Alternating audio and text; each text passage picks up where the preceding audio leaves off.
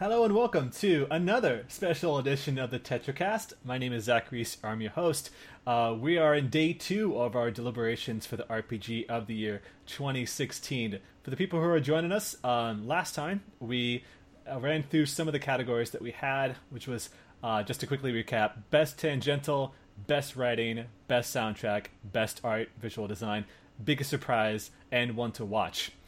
And so we're returning back here for day 2. So to quickly explain what we're doing here, of course, as it says, we're counting down.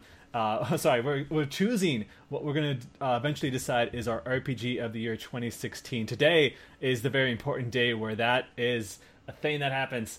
And so let me quickly reintroduce the people that are joining us in this second day. First off, we've got Kyle Campbell up on my screen. Hey, buddy. Hey there. What's up? Hey. Why am I up on your screen? It's because you're the last person who talked, so Skype likes to show your face. And I'm just staring off in the distance behind you. You got like mountains behind you in your avatar, so. I'm glad you clarified. Not that I would have minded. That's awesome. Anyways. You're always at the top. You're always you're my wallpaper at this point, so. So I can wake up to you every morning. Andrew Sharon is also joining us. Let's not talk about that. Hello. You got my last name right this time. Andrew Sharon, yes, it's not Andrea Torres. It's Andrew. I knew it Andrea Torres. That's how I remembered. That's probably why I got it. We got Josh Torres, unrelated. We're still trucking. Still trucking. We got Aaron Van Dyne. Hey. Awesome. And then we've got the brothers Adam Vitali. Hey. And we got Brian Vitali. We don't need to bring up the relation. Oh, okay, that's fine. I'm sorry. Adam sounds like he's near death. Are you okay? Near death. All right. And then finally, we got boss man Alex Donaldson joining us.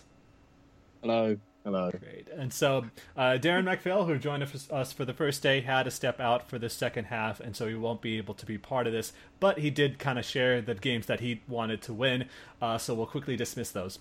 But we've got Too bad for those. Today, we've got just 3 categories. First out, and just to explain how this is going to work, before this all started a few weeks ago, we all nominated what we wanted to, have be part of the discussion. Not necessarily have to be the winner, but what we wanted to be discussed here. So we've got a collection of at least a dozen games per category. And what we're going to do is quickly figure out which of all those games that we're going to kind of narrow down the list to 3. And then from those 3, we'll be choosing the overall winner. So there'll be 1 winner, 2 runner-ups, and the discussion from here on out is going to be kind of heavy. So we'll see how things go. Last year was kind of a bloodbath in some cases, especially because you've got was it Bloodborne, Witcher, Undertale, all these games that were exciting to be a part of discussions, and there's no shortage of that here. And so, Alex, of course, you always get to do the honors here. Let's start off with the first category, Best RPG from an Independent Studio in 2016. So obviously this is pretty self-explanatory. This is indie games. We have on this list some good stuff. We've got Hyperlight Drifter. We've got Momodora, Reverie Under the Moonlight. Grim Dawn, I Am Setsuna, which I want to point out, while published by Square Enix, comes from Tokyo RPG Factory, who had a bit of money off Square to set themselves up, but they are an independent studio. Darkest Dungeon, Stardew Valley, The Banner Saga 2, which is a bunch of ex-BioWare guys, if you don't know, Salt and Sanctuary, and SteamWorld Heist. Hold on one second. It seems there's a recording thing going on, or issue. Is everyone recording? I'm recording. No. Look at the chat. Okay, you're recording. Adam wanted to clarify. Sorry. Yeah. Sorry, I didn't see the chat. Yeah, definitely recording. Yeah, also me, but it's all good. So things look good. We don't want a technical hiccup in this. Please, so God. I'll recap and we can all I'll recap. So we have Hyperlight Drifter, Momodora, Reverie Under the Moonlight, Grim Dawn, I Am Setsuna, which, as I said, it's published by Square Enix, and Square Enix did help the studio Tokyo RPG Factory get up and running, but they are an independent studio. They're not owned by Square. Darkest Dungeon, Stardew Valley, The Banner Saga 2, Salt and Sanctuary, and SteamWorld Heist. Oh, I do want to briefly mention that all three of these, all the categories that we were going to talk about so far, we didn't mention this before, is that they will all, the winners of these categories will all be up for the overall RPG of the year. I didn't mention that. Well, anything that makes it to the top 3 we can consider, right? Exactly. So, the final thing. So, I guess we start as we always start, and we start by trying to cut the list down a little bit. Chop.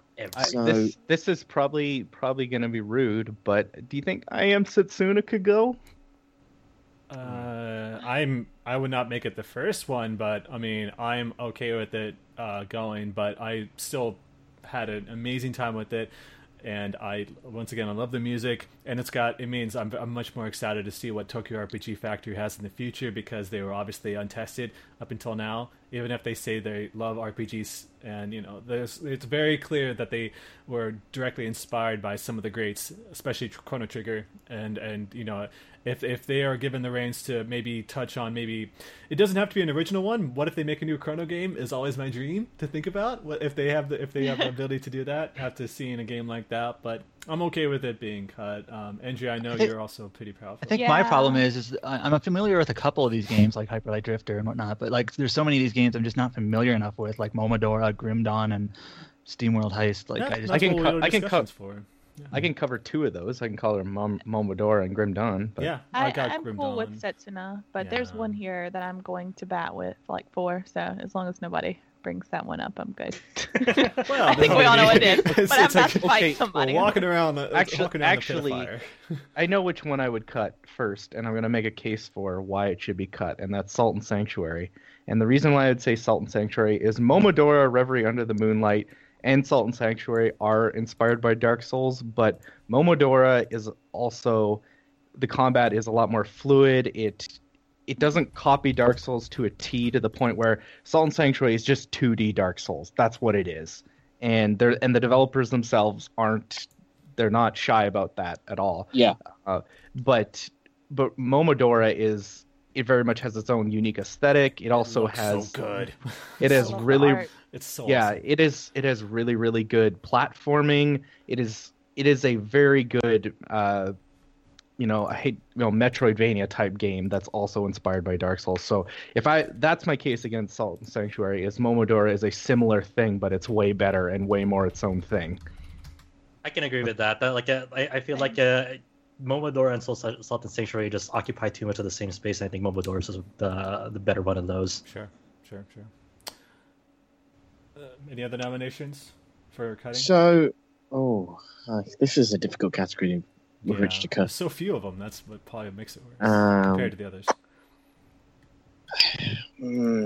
I feel like Salt and Sanctuary, for many of the reasons we discussed when we discussed it on the previous episode, when we talked about it in the it was in the art category. But I feel like a lot of what's been said about that game in that category stands up to the whole thing, just in terms of, I don't know. It's just Dark Souls, like yeah.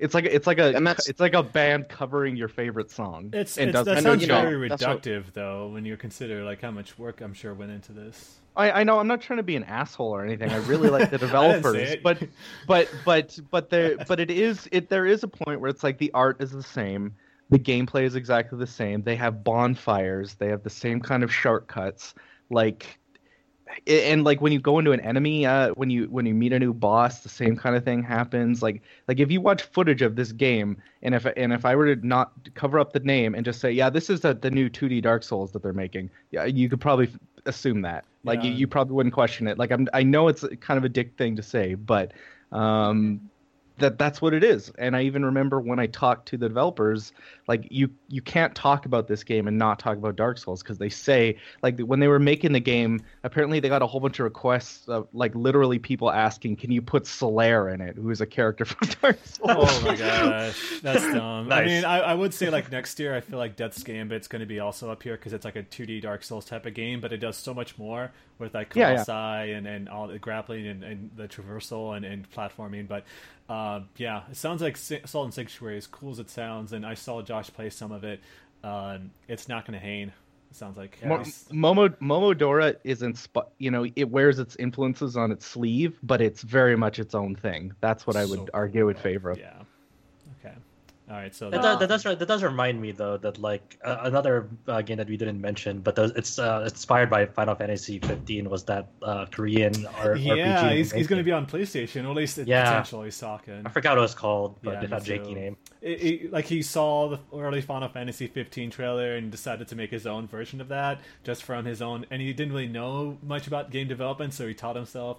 Anyway, no reason to talk about that, but it's just kind of cool. Just reminded me of that. Yeah, covered games. What about SteamWorld Heist? Who's played that? SteamWorld Heist is one I don't know about. SteamWorld Heist is basically I love SteamWorld. A 2D XCOM is the best way to put it, but it's like you have these your party of like little robots that are in this like kind of almost like a Rebel Galaxy kind of premise where you go around in your ship and you're kind of obviously raiding other ships for their loot. So it's not like Rebel Galaxy in the sense like it's a ship on ship combat, but you're raiding these ships for their loot. But the combat is done via like turn based, but in kind of like in a real-time premise. So like every time you move, it's a certain amount of spots.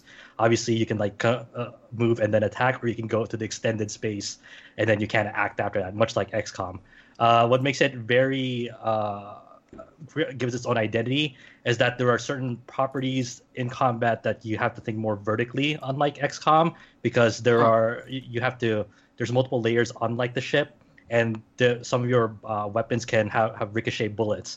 So there are times in which like you can actually snipe an enemy with a pistol if you get like the ricochet trajectory just right for that. And of course, there's already auxiliary systems like rare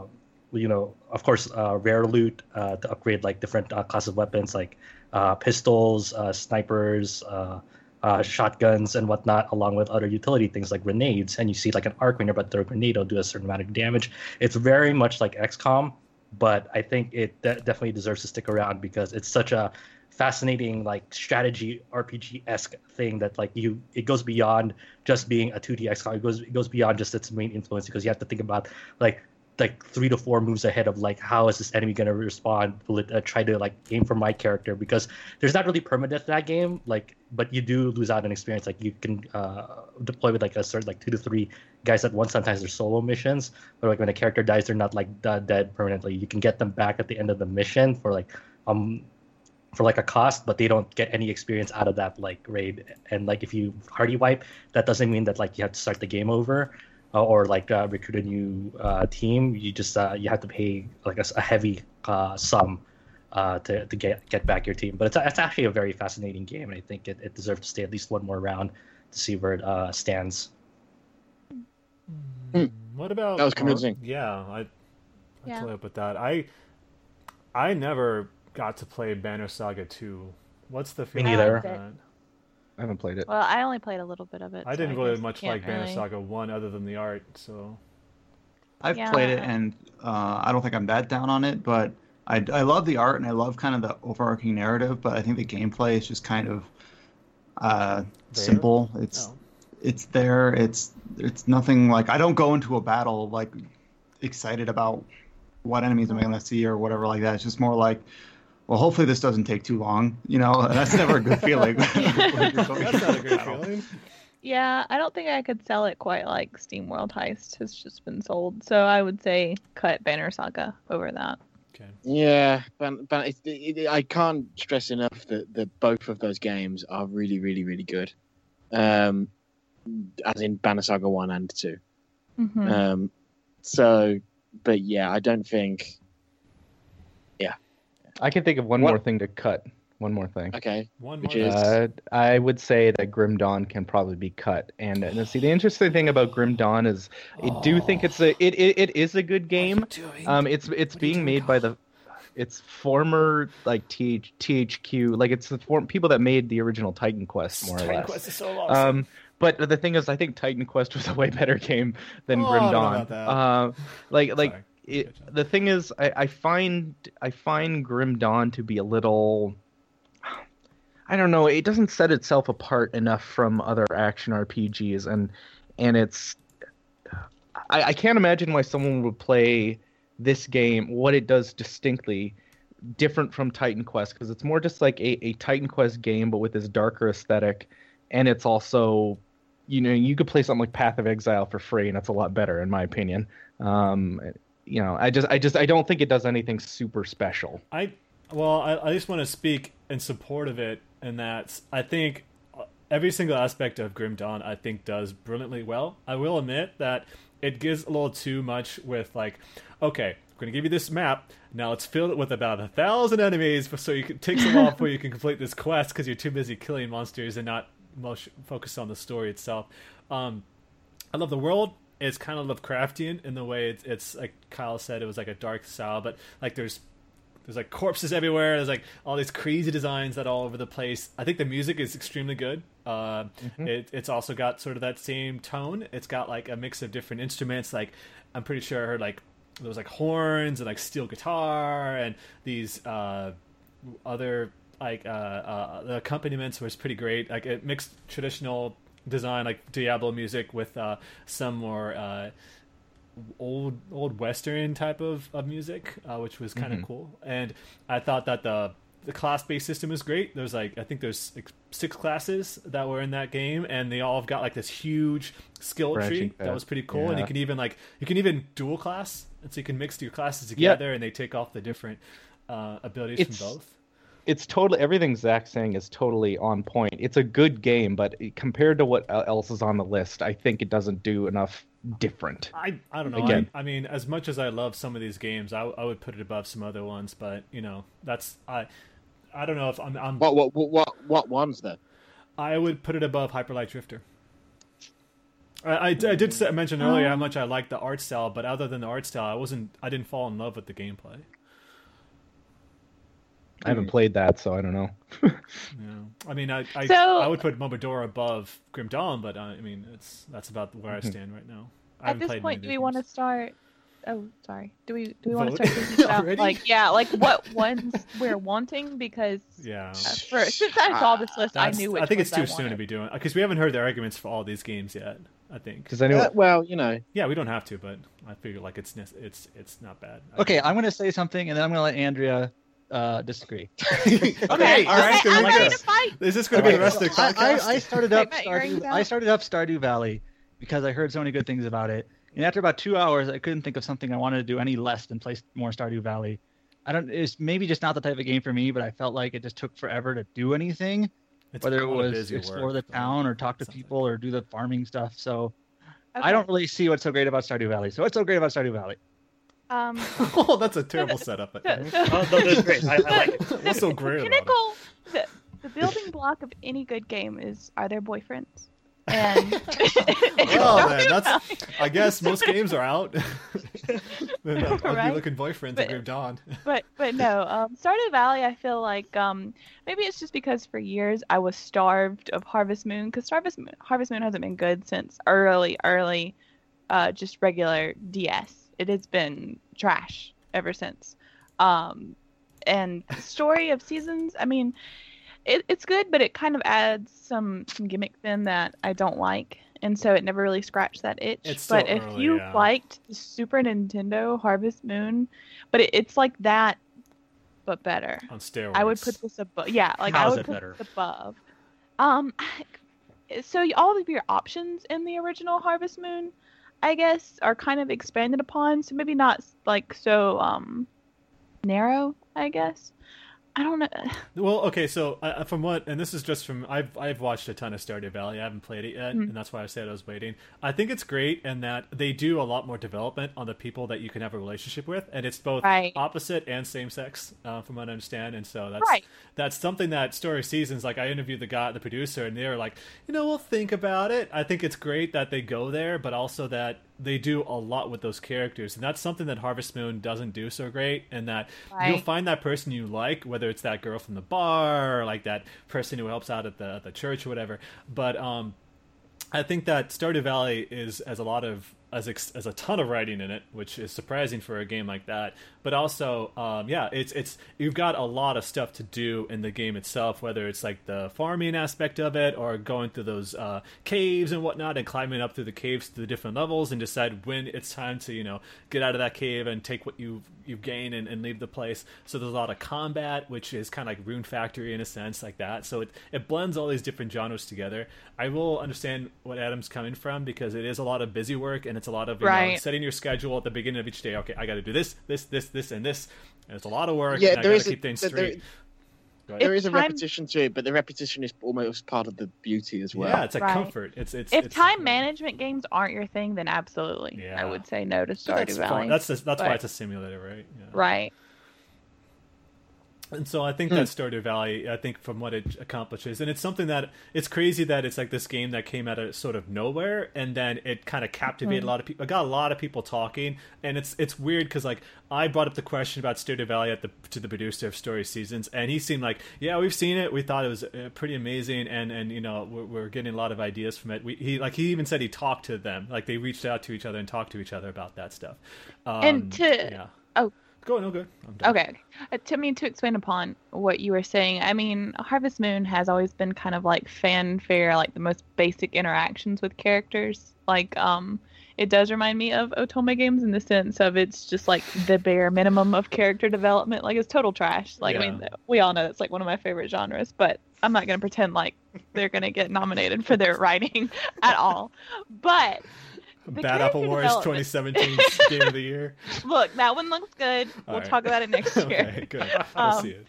But Stardew Valley, I guess, in terms of those types of games, like the character development, the places you go with some of those side characters, kind of unexpected. Yeah, it's dark. I love at times it too. Yeah. Yeah, I do love it. It is a little different from Harvest Moon's traditional.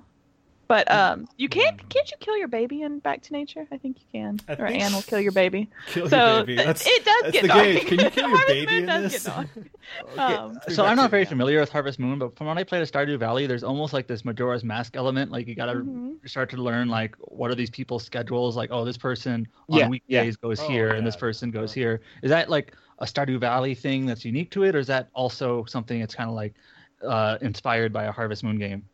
I don't know. Do you know what I'm saying?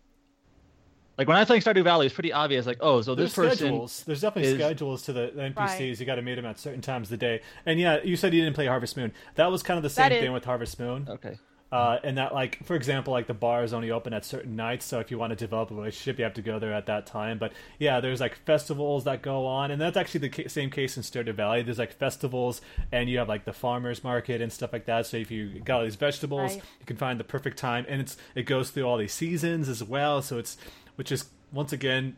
Original Harvest Moon also had 4 seasons, so you got to sell that. So it's a lot of keeping track of that, but there's also like weather effects. So like the time when it's raining, it's crazy how much Original Harvest Moon had, because I remember it raining in there. But I think it's pretty amazing, and there's like livestock, and then you got to concern yourself when the merchant's going to come by, and like there's like stock. I think there's like stocks you got to like buy it low, so high. It's all over the place. I think it's yeah. I mean the other cornerstone, people have mentioned Harvest Moon a lot, but the other cornerstone, I guess, is Animal Crossing. Yeah, I forgot about that. That's a good comparison. Like, clearly, because, you mentioned there's the sort of the buy-sell thing that's built in that's very similar to the turnips and all that sort of stuff. And it's just, it's a game that more than, let's say, an Animal Crossing, it feels to have such a wider breadth of things to do. Way more people to meet, and the villagers actually come and go as well, so they might not be there all the time. Yeah, and you can play the game socially more like an Animal Crossing game, or you can play it as a more serious farming sim, or you can play it like a RPG dungeon crawler. And there is a dog. There is a dog. And there is a dog. There we go. Dog. Here we go again. Dogs are boyfriends if they have them. Oh my God, no! If they combine the two, like a dog boyfriend, then it's all over at this point. Jesus. Guess Stardew is disqualified. Oh boy. But this, so Stardew may not be my thing, and that's totally fine. But it seems like it's almost like this year's Undertale. It just kind of like came out of nowhere. Then like once it's like started hearing about it everywhere, and it seems like it's very, very well loved. Not as bad an audience as a fan base, though. I'll say that.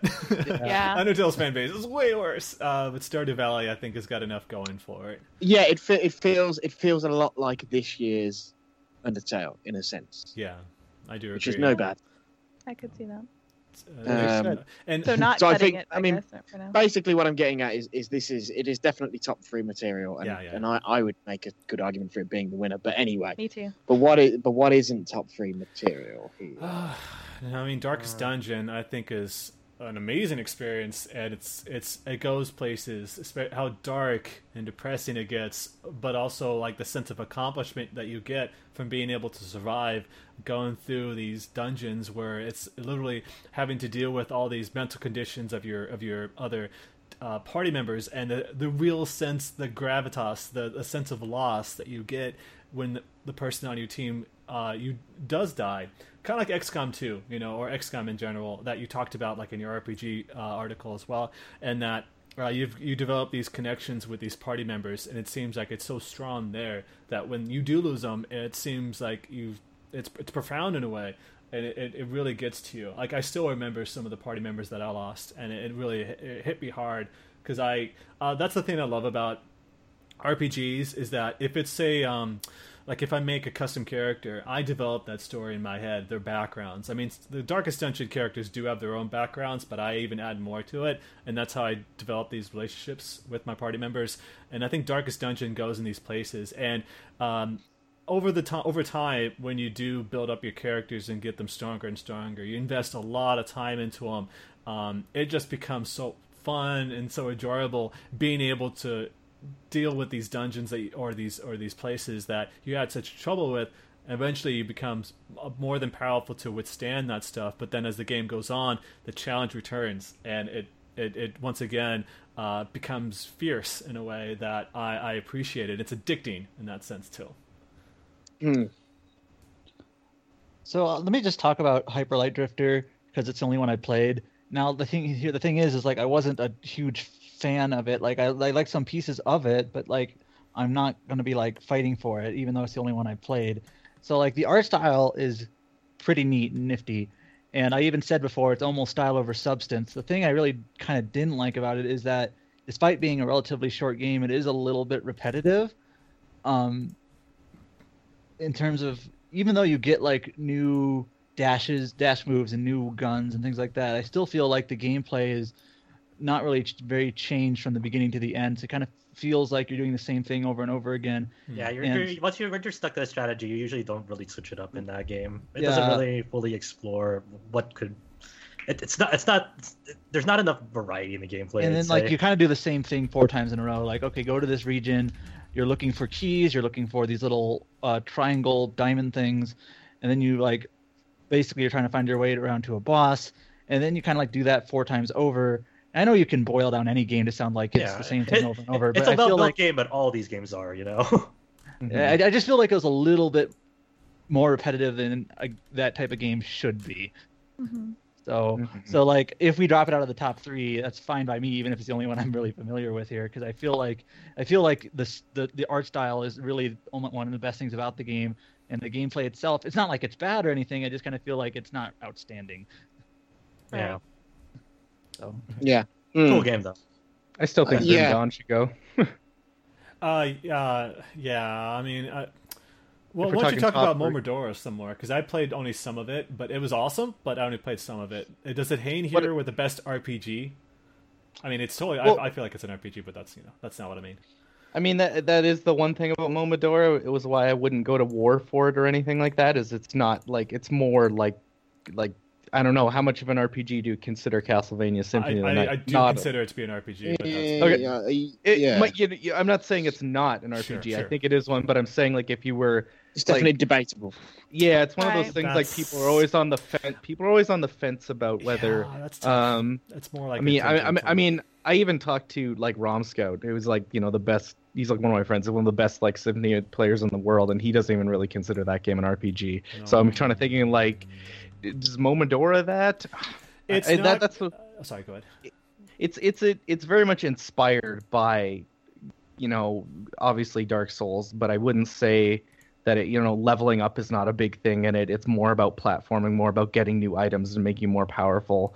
It's more, it's a 2D platformer. I think I would go to a bat for it if it was the best, for being maybe the best game on this list, but I don't know if I would say it was the best RPG. So I don't know. I feel mixed bag on that, but I do think it's excellent. I do think everyone should try it because it's really good.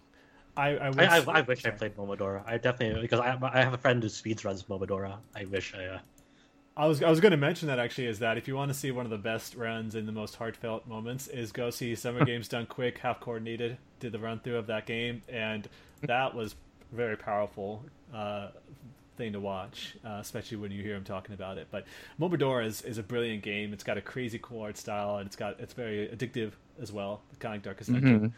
It's one. Yeah, it's really tough too. So keep that in mind totally. too. It's a real challenge. Yeah, but I think that it feels like it maybe should have gone more towards that tangential category. Now that we think about it, but it's still, I would say it does more of an RPG thing than the other games on that list. But let me ask. This is my sheer ignorance. Is Stardew Valley an RPG? Yes. We do absolutely. Yeah, 110%. Okay. No, there's no doubt about that in my mind, just because of the nature of how that game plays. I don't know if they self-describe it as an RPG, but like the Steam tags, they do. Okay, and I know the Steam tags like that are user generated. Yeah, we can't rely on those things. How about SteamWorld Heist? They're better than they used to be. I mean, if you consider XCOM 2 an RPG, that's what it boils down to, because it's definitely like a 2D XCOM. Though. Yeah. Okay, so I mean, it has RPG elements. It has, it's like XCOM. That's all I can really say. Like if you consider XCOM an RPG, yes. If not, no. Then I guess I would strike through Momodora and Grim Dawn. Honestly. Oh, I did that on accident, but I guess it works. No, I would say that. I would actually cut SteamWorld before Grim Dawn, but that's just me, because it's that argument that Josh was just talking about what. I'm sorry, I don't want to just be so dismissive of SteamWorld Heist like that, because I've heard really good things about it, but I was wondering about that argument, because Grim Dawn is very much an RPG, so keeping in the spirit of that. Yeah. But Adam, as the one who played it, would you call it an RPG? I didn't play Grim Dawn. Oh no, SteamWorld. I didn't. Josh played SteamWorld. Oh, I'm sorry. Yeah. Your voices. Yeah, sorry. Josh. You guys' voices so close. Josh, I'm sorry. I mean, because I consider already XCOM an RPG. I mean, this one it's more of that's that. why you were arguing about it. I'm sorry. That makes so much sense now. Sorry. Yeah. I'm not looking at the screen enough. But I mean, this has all the traits of it. Your characters level up. They gain new abilities to, like say you get a power shot in your next one. It'll you get a powered up shot. It's a 3-turn cooldown to do it. You can also raise your stats as well through leveling up. You recruit characters, whether by reputation, and there's this whole reputation mechanic where you go through these stages, and if you there's certain like star objectives, like getting out of there without any casualties lets you retain those stars. They can use as recurrency, to recruit characters, unlock new weapons. And there's a party loadout before a mission starts, and you have your cover. It's not like the half cover, full cover like in XCOM. It's usually just, but there's destructible cover. Like almost everything's like destructible cover, and it, it's just one of those. It's like it has a lot of RPG elements. I don't know if if you guys would consider the core gameplay, which is turn-based cover strategy, like XCOM, to make this to be one of the best RPGs to fulfill this category. I mean, it has a great style to it. It has a space cowboy, but I'll say this: you've made me want to play it. For sure, it looked really cool because I put it on like the best upcoming RPGs or best upcoming games of 2015, I think, and so I was already I knew about it, but yeah, I totally want to play it now. Well, it depends on you guys. That's my pitch for it. I don't know. I think it sounds pretty clear what the winner is here. We know what the winner is, but we still want to get down to 3 for sure. That's true. I of all these games, it seems like Darkest Dungeon is the one that I like. I mean, I'm only going by other people's impressions, but that seems like the one that most easily is cut to me. You just don't like any of my arguments for games, do you? Every time it's like, you sound boring me. No, I'm just kidding, man. But I think Darkest Dungeon is an incredible game. I had a lot of fun with it, and going back to town, trying to keep everybody on the same wavelength and keeping their spirits high and focusing on. It feels like, to be fair, it feels like the game that maybe there's been the least said about in this section. Mm-hmm. Yeah, that's the thing that I would say. Like, it feels like the one that there's the least passionate. Oh my god. I think Darkest Dungeon, from what I've seen, is an excellent game though. So like my argument would be, I still think Grim Dawn should not be top 3 because you can play better action RPGs that are free right now than that game. I still want to I don't want to harp on this, but though is that if XCOM 2 doesn't belong here, does SteamWorld Heist belong here? Because I think that might be doing a disservice to XCOM 2 if we're not going to consider that game, which seems like kind of the epitome of the strategy game of this year, to be not nominated. If SteamWorld Heist is also a strategy game, first and foremost. I don't want to devalue any of these games because I fucking love independent games, but I just want to be sure. Oh well, to make this list at all these games are phenomenal. Yeah, exactly. Absolutely. I want to play all of them, even the ones we struck through. Everyone should play Momodora. Everyone. Yes. I definitely do. I need to play the rest of that because I got a couple hours in. Anyway. Okay. And Kero Blaster. Play Kero Blaster because that's the cave story, guys, and that game was awesome. Anyway, sorry. Talking about other things. This is tough. This is the hardest one so far because we're all like not sure. It's the definition. No, none of us have. Well, I'm sure of who my winner is, but beyond that, I'm. Like I said, it all boils down to whether you think SteamWorld Heist, the gameplay of it being like XCOM, yes or no. Here's the thing: being a small independent game, even if SteamWorld Heist wouldn't have had the chance to shine in that stacked tangential category. So I almost don't mind bending the rules a little bit for equality, and saying, well, let it be nominated in this one, even if it isn't the sharpest, most complete fit. So it does because it's a game that's worth a nod. You know what I mean? I like Grim Dawn more than Diablo 3, but I'm not going to sit here and fight over it because I think Darkest Dungeon definitely belongs. I like that more than Grim Dawn. For sure. Okay, so in my mind, it's Darkest Dungeon, Stardew, and SteamWorld for top 3. Well, Zach seems to be the biggest defender for Darkest Dungeon and Grim Dawn, and he's saying Darkest Dungeon is his preference over those two. So maybe we should just go with that. But it's still the definition, though, because I hate harping on it because I am, but if it means best RPG from a new studio, if we're going to bend the rules for it, I'm not going to fight giving independent games their recognition because I loved all of it, but still. Yeah. Well, does anyone have a penny? Actually, no one does. Flip a coin. How about a D&D dice? Yeah, but I'm gonna. What's your call? I think we cut Grim Dawn. Yeah, I think you do. Yeah. I don't think it does enough to stand out from the other action RPGs, and I think there are way better action RPGs that you can play. I will mention that the developers of Grim Dawn did such a fantastic job with the updates for that, because you see so many of those games for like Kickstarter and independent games that just go quiet and don't do much. They are clearly very much kind of like Nuclear Throne was, and that they're very much paying attention to their audience, and they have such huge updates adding so much content to their game that now Grim Dawn is just a massive game with so many quests and, like I mentioned, like all these classes and skill tree and all this stuff. I think we don't need, it's clear that it's really good. We don't need to harp on that too much. Anything on this list is really good. But I just think the top 3 is Darkest Dungeon, Stardew, and SteamWorld. Just making sure that people listening to this who like action RPGs definitely need to play Grim Dawn. And it's not even, it's been on sale so many times. Based on the last half an hour, they will have got.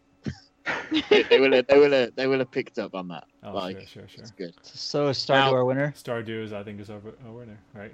I think it's an absolute no-brainer. Does anybody object?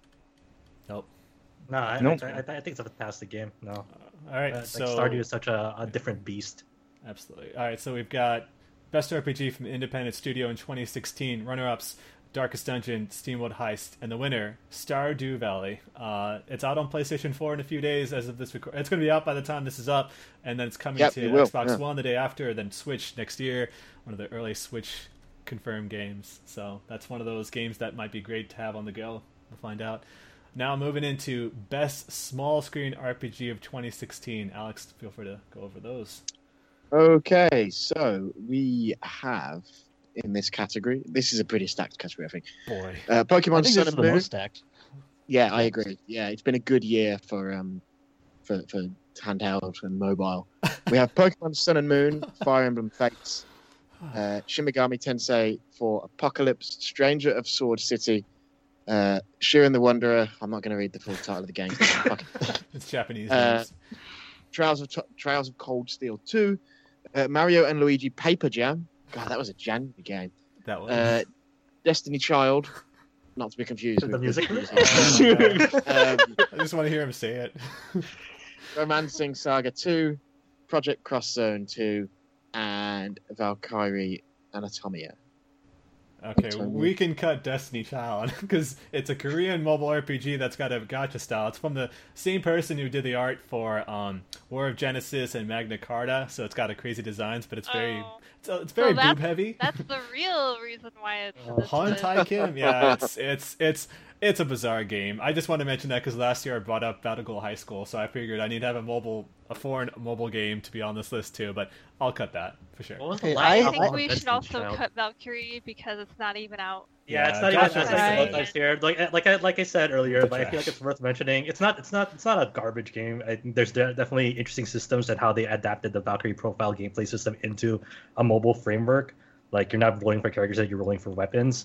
In it. That said, like the most outstanding thing about it, surprisingly, is just like how well in tune they are with their their storytelling in it, because it's definitely there's actually part of the Valkyrie Profile 1 story that's like a prequel to it, and it's a fascinating project. I just wish it wasn't restricted by the framework of the Japanese mobile market. I think that's a theme. Not necessarily in this category right now, but just in the market in general. Yeah.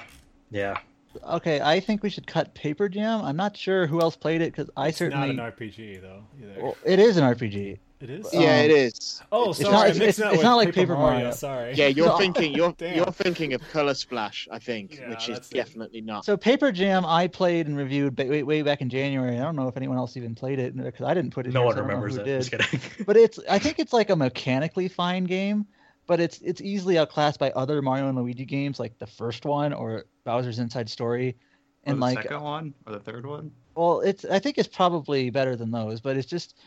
It's an okay game, but it doesn't stand out. So yeah, just cut it. Okay.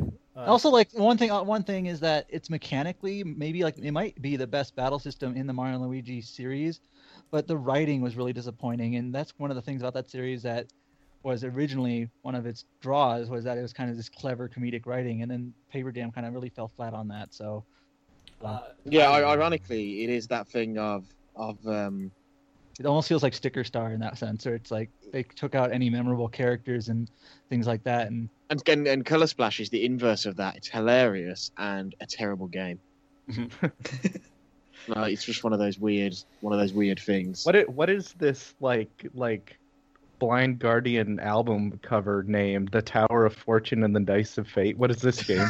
Dragon Quest. You just said you love Dragon Quest, and you got all those crazy subtitles. So don't give me that. Okay, so I didn't figure this would be a winner or the top 3, but it was one of my favorite games, so I put it here. Shiren the Wanderer is a roguelike. It's basically the roguelike, to be honest. And this came out on Vita this year, and in terms of what you're looking for in a roguelike game, it basically has everything in terms of difficult dungeons, like the systems and how it works in terms of like what you're risking the further you go and what you keep if you fall in a dungeon. And it has this cool partner system where you can call upon like a couple. You can get like 2 partners of a pool of like 6 or 7 that join you, and depending on which ones you pick, they have various advantages and disadvantages. The game looks phenomenal. It's got this old sprite style that looks really cool, and it's got a lot of bonus features. It's got a lot of puzzles and like post game like really tough dungeons. So I think it's like a really really solid roguelike game. But then again, it's a very niche like roguelikes, aren't the most popular RPG genre, and it's the kind of genre you either love it or you hate it. I feel like, but I just kind of wanted to bring it in here because I think it does what that genre very very well. So. Okay, that's fair. What about Stranger of Sword City though? I mean, I played that, and I wouldn't put it on here because I can tell you like 5 of these that I would prefer over that. Yeah, Stranger of Sword City. I think I put that on here too. I think it's a really neat dungeon crawler in terms of it's the art style we mentioned earlier. I always am fond of like these class-based systems because your party is as you make it, and so like there's a lot of preparation, a lot of player agency in how you put together a team, and you can approach things very very differently. But there's one thing about this game, or actually really 2 things about this game that kind of knock it. One, I think the story unfortunately is disappointing in that it doesn't really go anywhere. It's not really a story focused game, but it's still disappointing. And second, and Andrea will back me up on this, the penalty for like dying in this game is my God, ridiculous, and it's so terrible and stupid, and it basically brings down everything. What's the penalty again? So like if a character falls to 0 HP in this game, you basically cannot revive them. What you have to do is you basically have to set them aside, either pay an exorbitant amount of money to get them back, or you basically just have to like wait like a long time for them to become available again. And in the type of game like this, which is pretty tough, and you're kind of really hard. you're very particular in how you're putting your team together. If you lose one member of that team, it's like a huge like penalty in terms of like how am I don't have a suitable replacement. I need that guy. So it's terrible, and it's to the point where basically if I was like fighting a boss and one of my characters died, rather than deal with the penalty, it's easier and like sensible just to restart. So and lose progress. So yeah, so that kind of really brings it down. I think like the game did so many things that I really really liked, but then things like that and the story just being generally disappointing. It's just like could have been a lot better than it is. So I just wanted to put it here because I did like the game. It's just that was a huge flaw. So yeah, that sounds like a terrible shame. But it's So I think we cut that. Yeah. Yeah. Do it. So what? So okay, who put Romancing Saga 2 on here? I did. Did you play it? Yes. I just never did a review for it. Sorry. I got other things I had to do. I'll do a review soon enough for that game. So do you think it deserves top 3? Absolutely. It's such a quirky ass game. It's so weird. So for people who don't know, this was brought up in our last day of deliberations. Romancing Saga 2. Crazy surprise out of nowhere announcement that it was announced after 23 years. I think it's been. It was getting localized because it was never released in the West in the first place, but it was brought over here for mobile devices. So the reason I put it here is for a number of different things. For one thing, it's the best port that Square Enix has done, or HD remaster of an old sprite-based game that I can think of, outside of maybe, I don't know, Record Keeper, but that's such an easy thing to say when it's not really an RPG to begin with, or at least it's not based off of like an old Final Fantasy game. That they did a great job cleaning up the sprites and the environments and all that you kind of wish that Square Enix put as much effort into this, into the other games they did, like Final Fantasy 5 and 6, that they did with Romancing Saga 2, because they kept a lot of the same charm that the sprite work back then did. But the reason that I love this so much, for one thing, okay, let me talk about the bad things first, actually. It's an old game, so it's got the same type of, endless grinding that the old RPGs used to have. The balancing is kind of all over the place. It's got monster closets, that kind of stuff. But it's got an amazing story. That the way the story is told is through generations, because you're basically playing like a row of like emperors and empresses that the story is told over generations. So if your character dies, that's it. They're gone. You move on to the next generation. Time skips forward. And so and there's a limit to how many generations you can go through, but each generation is sequentially like more powerful. They got more hit points, better stats and all that kind of stuff. And if you get to the very end of the whole spread of generations, that's game over and that's it. So it's got this kind of like these stakes that are interesting to be a part of. So even if the gameplay itself is very traditional, because they didn't really do much on that stuff, and I will say the localization isn't the best because there's typos and whatnot that you have to put up with.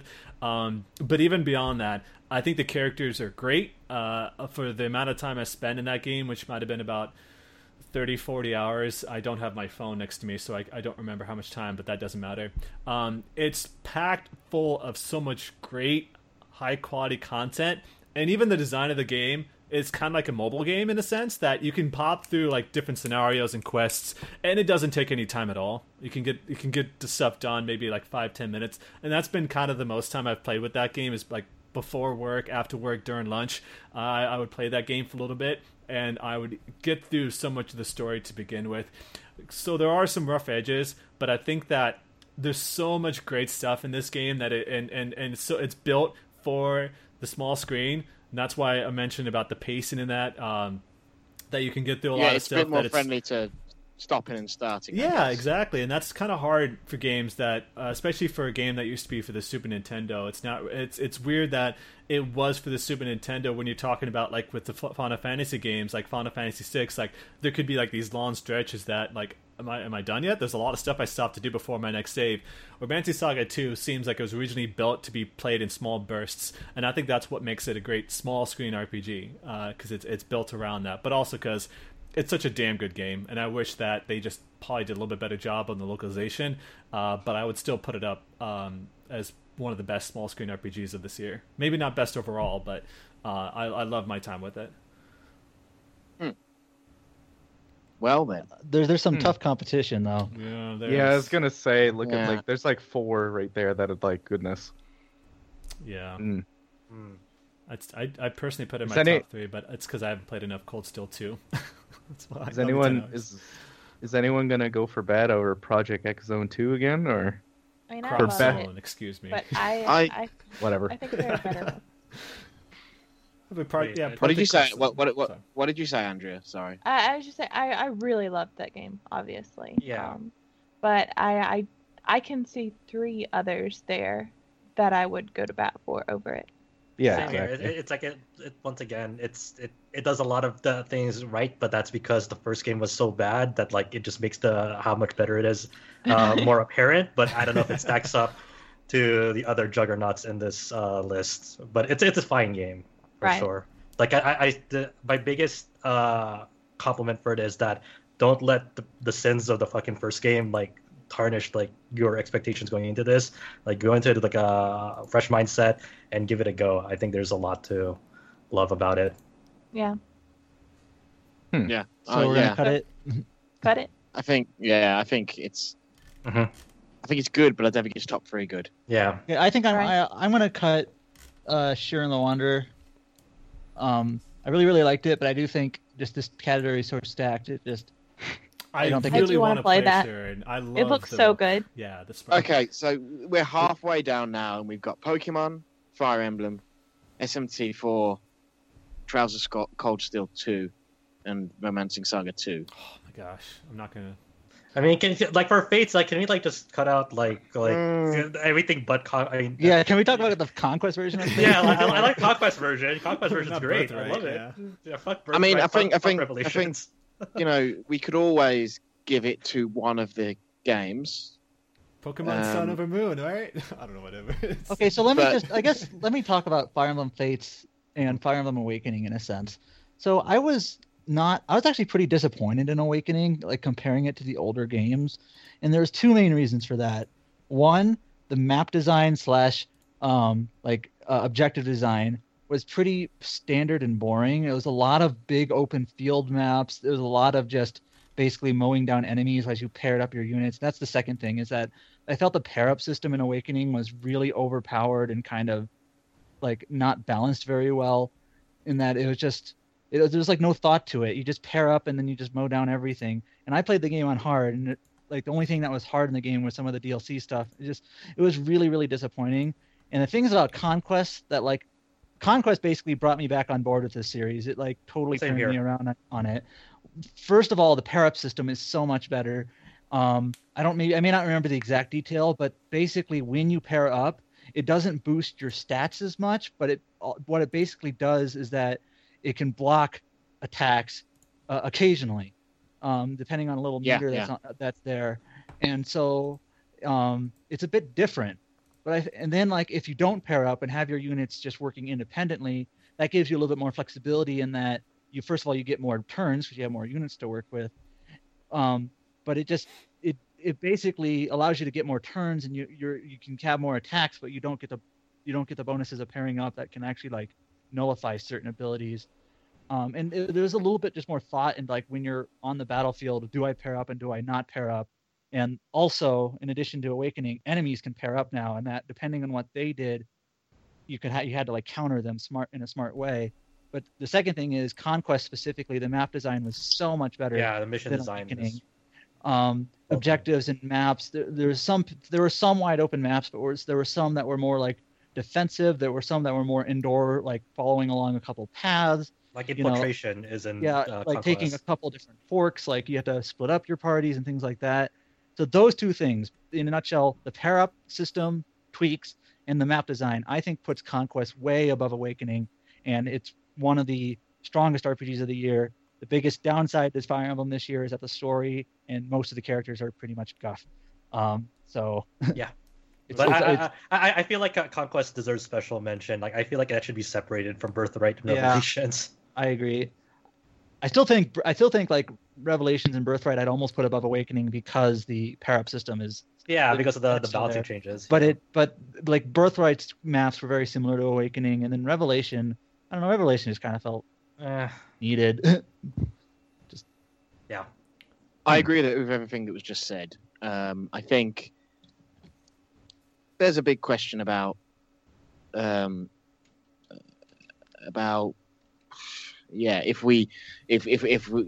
I think it's clear that Fire Emblem in some form or another is going to be top 3. The question is if we are very specific that it is Conquest, or if we just say, it's Fates in general. And I think Adam makes a strong argument for it being just Conquest. Like sounded like Josh agrees, and I'm pretty sure 1,000%. He's not here. He's not here to defend it, but I'm pretty sure Darren was in the same boat where like Conquest he was really fond of, and the other ones were just okay. Yeah, so. And don't forget in reviews, I think I gave Conquest a full 2 points more.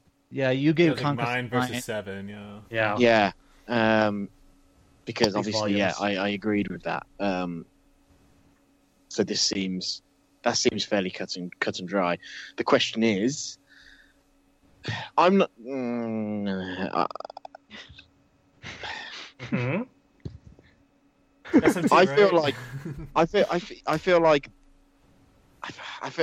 feel like there's not a world in which, given how good it is and how different it is, that Pokemon's not on this list.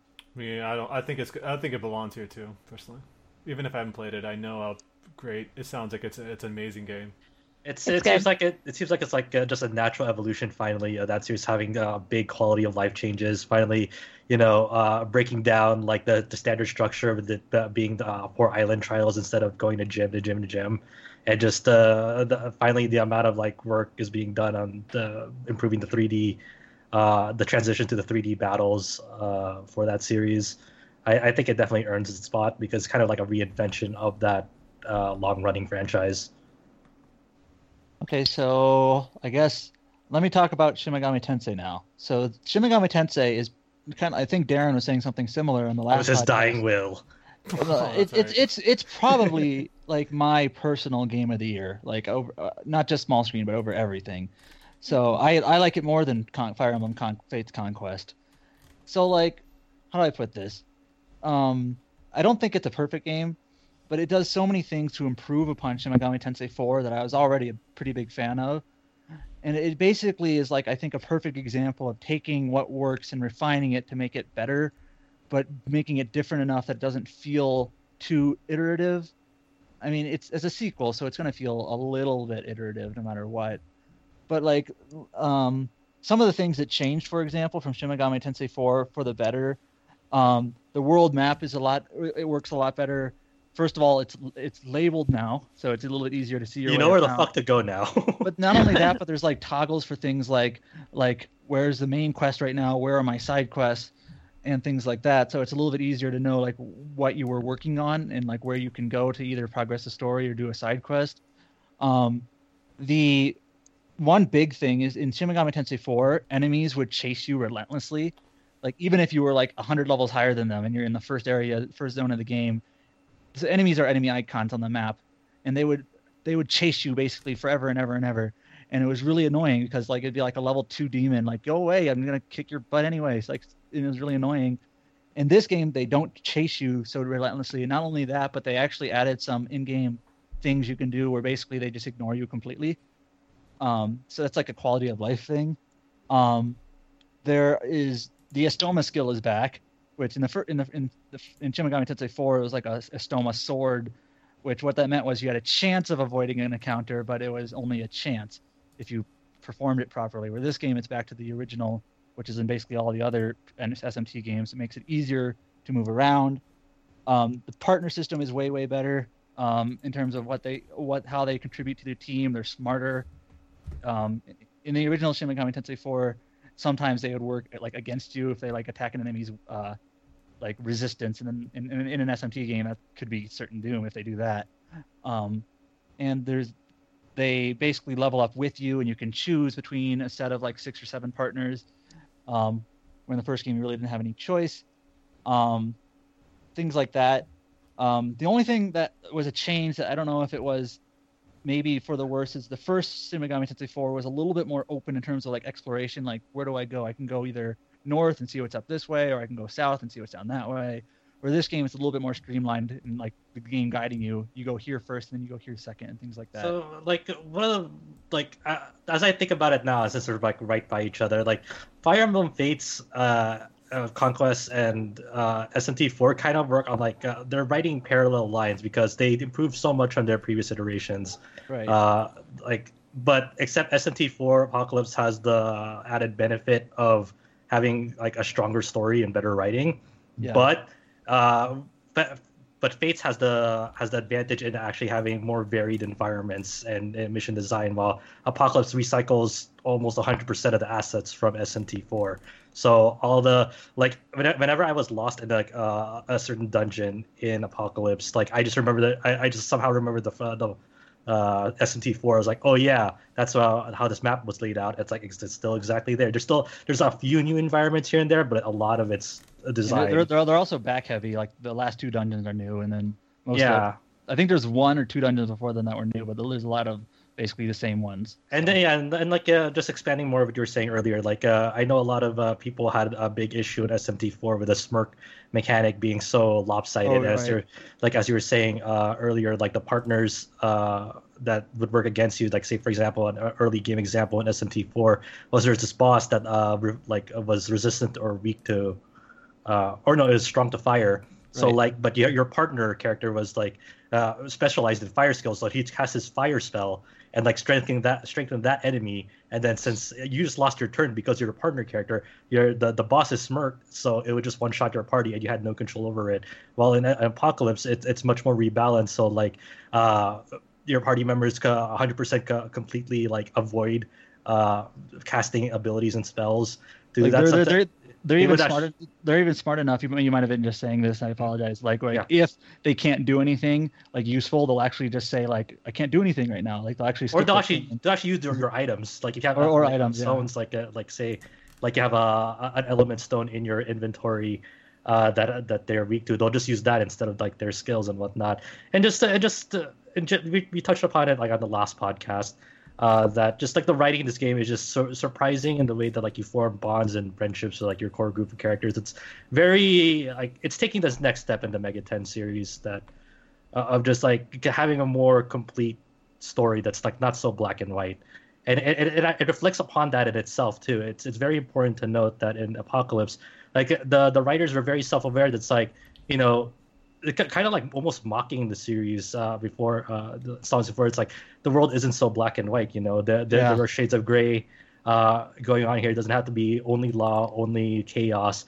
There's definitely more to it than that, because there are certain aspects of both alignments, even the neutral alignment, that there's good elements from them, but we don't have to have to go one way or the other completely. And there's very powerful moments in that story that I was very surprised of.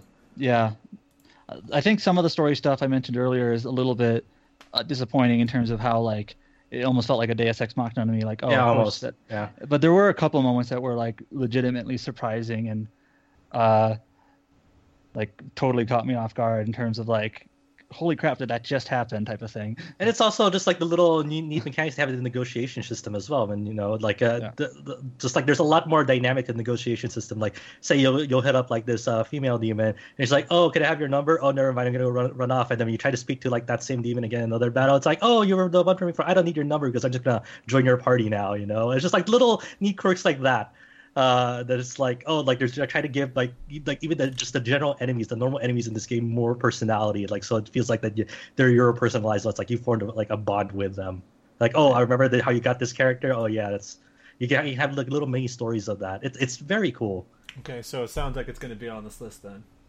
Yeah, I mean, definitely sounds that way to me. I mean, it's kind of difficult because I'm the only one who played Romancing Saga 2 for mobile. I will mention that the game is so different and so weird that it actually makes it feel as fresh as ever, because it's totally different from a lot of games that are out lately, Saga RPGs. Yeah. But also it's more challenging than your typical Final Fantasy game, and I think that's what makes it fun. And being able to go through these generations and select new party members means once again that there's these stakes and this fun element to it, that it makes each battle seem way more meaningful than they would in any other games. It makes you be more careful about where you go.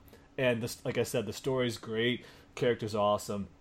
It's clearly not going to make it to top 3, but I will say that this is the best type of port job that Square Enix has done with their sprite-based games, I think, ever. Let me just jump onto that real quick. Wow, okay. This is maybe slightly off topic, but I've been actually playing through some of the old Saga games recently, just to kind of become familiar with them. The main way in which they're different, and I'm assuming Romancing Saga at least shares some elements, is that instead of focusing on level ups and things like that, it's more on stats. Yeah, and it's more reflective on in a general sense. The more you use physical attacks, the stronger your physical attacks become, and you get more physical skills. Yes. The more you use magic attacks, the stronger your magic attacks come, and your magic, you can get more magic skills, and so that's, for some people that seems really, really weird for an RPG, even an old one like Romancing Saga. But I'm kind of glad that this localization came out, because I'll play it eventually. And like you kind of mentioned, it is a bit different than a Final Fantasy in the way that it works, and it is kind of weird. And that's what makes it so awesome. And I think that more people, it didn't get much attention, but I think it's important to point out that yes, us in the West, we didn't get to play any of the Romancing Saga games that came out on the Super Nintendo. We only got the Game Boy games, and so it's awesome to see that Square Enix is willing to do this. And the fact that they're talking about releasing it for the Vita, that's still in development. So maybe when that version comes out, we'll talk more about it at that point. But yeah, I'm okay with losing it, because obviously the arguments are more passionate for these other games. I mean, I'm by myself and I have to kind of rely on my own arguments for it, but I personally also feel as amazing as it is and as fun as it was, I would put 3 of these games above this one. And when we're talking about this stacked category, I think the fact that it is a port, even if it's the first time it's localized, does work against it. It is an old game that you just kind of get a first chance to play. It's the first time we played it, though. But yeah, I understand. Of course, but you can see obviously that still goes against it in a way. Especially when you're at this level of competition of games, it's is the best small screen RPG of 2016 really a 23-year-old localization? I would say yes, but that's not. I know I'm not going to win that argument. because my opinion on that is, if it is, it speaks pretty poorly for the year. Yeah, I was gonna say. I don't know. I mean, we're rested on the writing of the game. Even if it's old, it's that it still feels amazing all this time later. It's our first time playing it, but once again, I'm not going to harp on that anymore. So we'll cut that. What about? Okay. Don't make it smaller. I didn't mean to do that. I think we should cut Cold Steel 2. Actually. Oh Probably. No, Definitely not. I'm sure it's excellent, but it's very obvious. What's the thinking? Like, just explain to me. Like, I'm not against it. I'm just curious what the. Well, it's tough. I mean, I figured it would have been on the big screen list actually more than anything. I think it stands a better chance on the big screen list, to be honest, and it's a PS2 game. It could be both. Like it could be both categories, to be honest. Like if you guys want to move it, if you guys want to move it there, that's fine. Like it's like. But it's not. It's got a better chance of winning here than it does in big screen. No, I totally. Like you're gonna say that. Aaron's gonna say that and suddenly bury it immediately. So I don't know if it's like it's an easier way for like just chop it off the block quickly because like it's not gonna win against Final Fantasy and like Tokyo and Dragon Quest. I mean, maybe it will. Maybe I gotta say the small screen is looking way more competitive than the big screen to me. So I wouldn't say that, Zach. Yeah, because look at what we have right at the top. That could be the top 3 right there. It's like I said, like Trails of Cold Steel 2 is such a weird thing to talk about because it relies like semi-heavily on past installments, and part of those installments haven't been localized. Well, okay, I mean, it's hard to really pitch let me build the argument. I'm sorry, Aaron, you want to say? I didn't want to cut you off, Aaron. I just want to ask, like, has anyone actually played the handheld version? Yes, that's exclusively. I played only that. Oh wait, the handheld version of Cold Steel 2? Of Cold Steel and because so let me you played the handhelds. I've only played the big screen one. Yeah. Let me be clear. It's that we did mention this before in that we did not have Trails of Cold Steel 1 included in last year's because I was still working on it. And it was released so close to. It came out on December 22nd. So yeah, it was very it was like I was in the middle of reviewing it. I think in this instance, though, we can consider any victory, be that nomination or win for one of those games, almost for both, because they're very. Similar. Basically, like even Josh said, they were originally meant to be like the same game, and it's just I guess if you were talking about technicalities, but it's the same as like you guys saying only conquests. It feels so weird because like Fire Emblem Fates is meant to be like this all encompassing. Anyway, I just want to mention that I played the Vita version exclusively I reviewed Cold Steel 1. Darren, who isn't with us at this point, reviewed Cold Steel 2. I'm only about 10 hours into Cold Steel 2. What I played of Cold Steel 1, as someone who didn't play obviously I can't play those non-localized games, but also I reviewed Trails in the Sky 1 and I didn't play 2. Not even a bit. I had such an amazing experience with the first one because Trails of Cold Steel 1 is the longest I've ever played an RPG, a single player RPG for a story. I put 90 hours into that story before I completed it. And it was like what I mentioned with our last day of recording with the writing, and that I spent so much time going out of my way to talk to the different people in the town and in the school because I wanted to know what the latest updates in their story, because I had such a great time being absorbed into that world, and I felt like the music was amazing, the gameplay was really fun. The only problem I had with it is the way the story really dips, like extremely dips in the middle of chapter 13, and Josh knows what I'm talking about. The open fields, I cannot. But the way that the game leaves off on a cliffhanger is so amazing, and I felt like I really wanted to see what was going to happen next, and that's not something I get so into. It's the reverse of FF15 chapter 13. Exactly right. It's like the bell curve that happens. I can't speak of 15, of course, because I haven't played it, but I'll take your word for it. But and Cold Steel 2 picks up right where Cold Steel 1 leaves off, and from what I played, it's amazing, and I was getting into it. I just did not have the time to play it enough before our podcast recording today. I was trying to also split my time with Spirit of Justice as well, which didn't win anything, so maybe that was a bad idea. But I think that.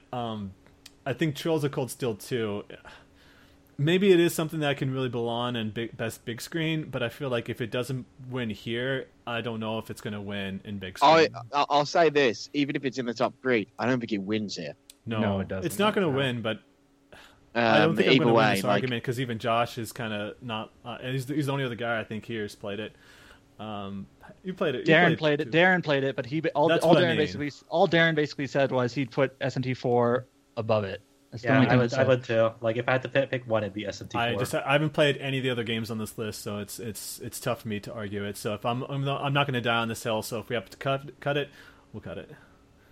Right. Don't get me wrong. I have a feeling this game has a chance to win the Reader's Choice because it's really popular among our Twitter followers. Well, we'll see about that. Maybe I haven't looked. Point? Yeah. Yeah. Yeah. Pokemon wins. Yep. It's those top three, and the winner. My winner is Pokemon. Me too. I agree. As someone who hasn't played any of those games, it just seems like it's such a great experience. Anyway. Yeah. I could go for Pokemon. I'd put SMT4 above Pokemon and Fire. I feel like the overwhelming majority is gonna be Pokemon. So I would go with SMT4. I like Fire Emblem more, but I'll go. I haven't played any of these, but I'm gonna vote Pokemon just so we can move on. The fact that we have to specify a specific Fire Emblem version out of the trio kind of makes me not want to vote. Yeah, that's where I feel. I don't think Fire Emblem wins. And if I'm honest, I could take either Pokemon or SMT. I wouldn't feel bad about either one of those. I think SMT takes this over Pokemon. I do too. Let's put it to a vote because it seems like we're. I think Pokemon people who is haven't still played it though. I think Pokemon. I think Pokemon is excellent, but it's still some Pokemon ass Pokemon. I played Pokemon Sun and Moon. But Lily, she's so cool. I played. So this I know some people may not say this is a fair, like I didn't give it a fair shake, but I played the first island of Pokemon Sun and Moon, which is I guess the first 20% or less of it or whatever. And even with all the changes to it, I kind of felt like this is more of the same in a sense, even with the changes. But I would say, if you're going to say like that, is that you apparently enjoyed SMT4, you like that type of game, and so Apocalypse seems like it's more of the same, but you just enjoyed that because of the series, right? But it felt like it made so many. I felt like the improvements for SMT4 Apocalypse were like noticeable and very particular and very like obvious right away. Or like Pokemon just kind of felt like okay, it's a Are you a Pokemon fan though? I just want to be sure. If not really, so that's the thing. Yeah, I kind of felt like the way that Pokemon shook things up. Like I can kind of tell that, but like I like the changes to SMT. I felt like were more obvious. Like okay, this is clearly for the better, no matter what. And I was a big fan of SMT4 even with those issues. So the fact that they kind of ironed those out is just like elevated my adoration for it even more. I just want to speak for the record though. Is that did you play the last Pokemon games? Like X and Y? I did not.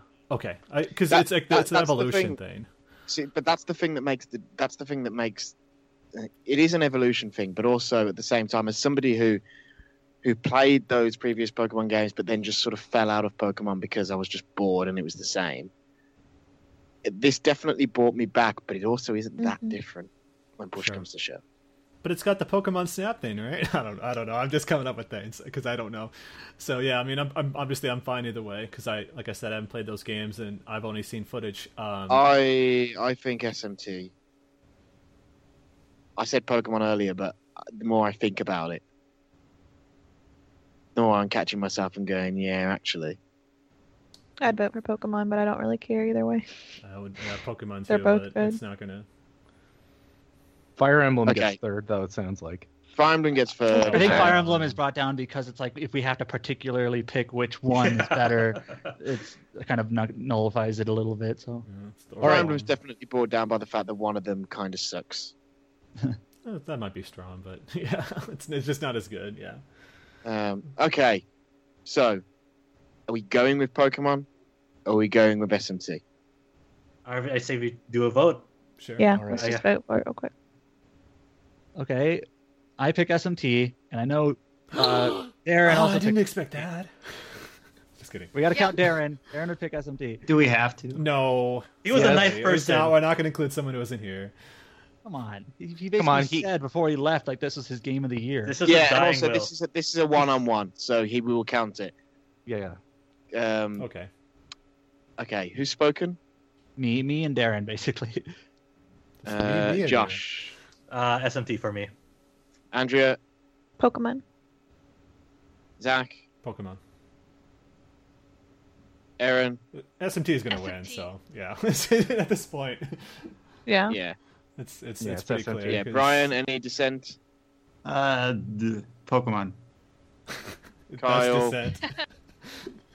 Oh hell no! I'm gonna go SMT just so we can like. Aw, come on. Right.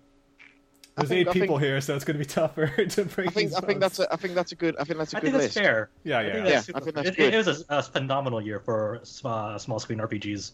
Very strong Fire year. Fights, Pokemon Sun and Moon as runners up. Pokemon Destiny very Child had a close. chance, though. That's what. And then SMT for Apocalypse as our favorite of the year. Okay, now so we got best small screen. Now we move into best big screen. It's crazy because we still got technically 2 categories to go, but now we got best. Yeah, but big the last one always passes quite quickly Oh, so because quickly. all the debates from before just feed into it. Yeah, absolutely. Um, so, yeah, best so- big screen RPG of 2016. Feel free to go through.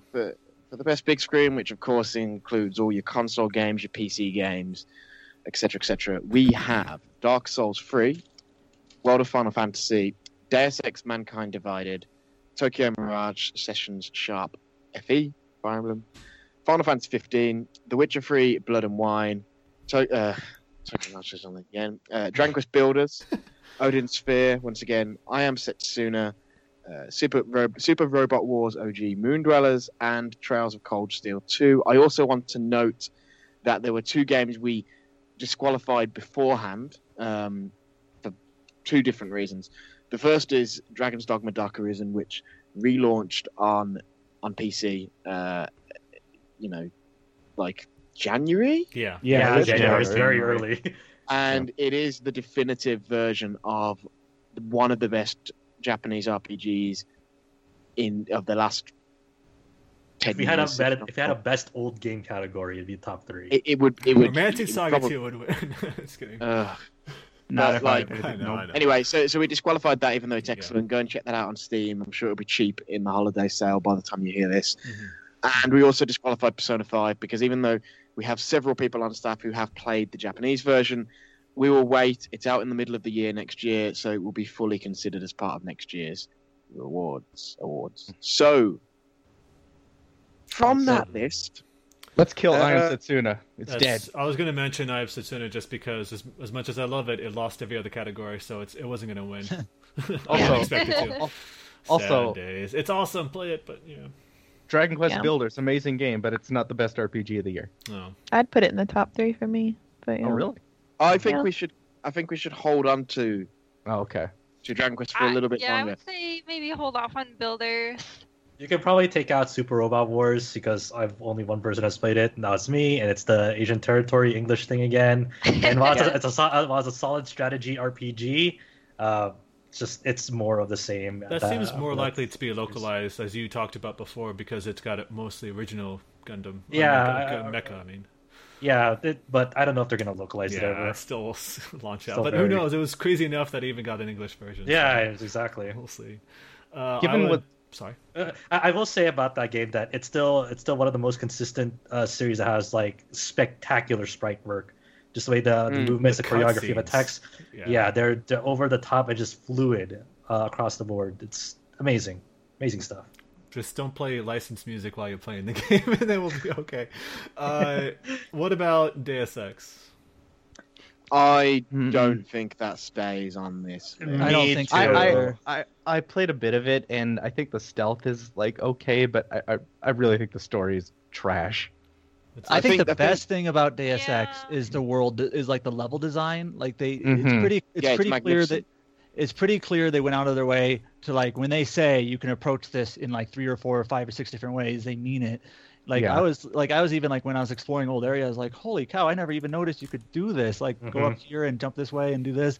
I think the level design is really good, but like everything else is like average at best. So yeah, I do think the level design is great though. Yeah. To be honest, I felt like it was really beating me over the head with the simplicity of it. It's like it's like narrative where it's like, oh, this is what we're actually talking about, and I was just like, oh god, this is really bad. And I also don't think that an open world really suited that game very well. Well, I mean, I think the structure of the game's fine. My issues with the game are that you sort of get to what you think is the end of Act 2, and then it's like New Game Plus has been unlocked, and you're like, what the fuck? Exactly. Like I thought, I didn't even know. It's like, oh wait, that's it. No, I exact same feeling. Like, wait, this is the final boss. Like, oh wow, I didn't like okay. That felt like a mid-game boss, right? Like, exactly. Right. To be honest, I heard that going in that it ended abruptly, but I felt that it was kind of an appropriate ending for a middle of a trilogy. Like, I didn't feel as strongly as other people did about how it ended. It's less Empire Strikes Back, though, and more like Matrix Reloaded. Put that on the Ouch. That works on levels. Yeah. Oh my god. Like the multiple Agent Smiths. Like it's just like you defeat the boss, and then it just dumps you back to Adam's apartment, and you have a really awkward conversation that feels like they realize really late in development. Ooh, nothing about this makes any sense. Better put a conversation in.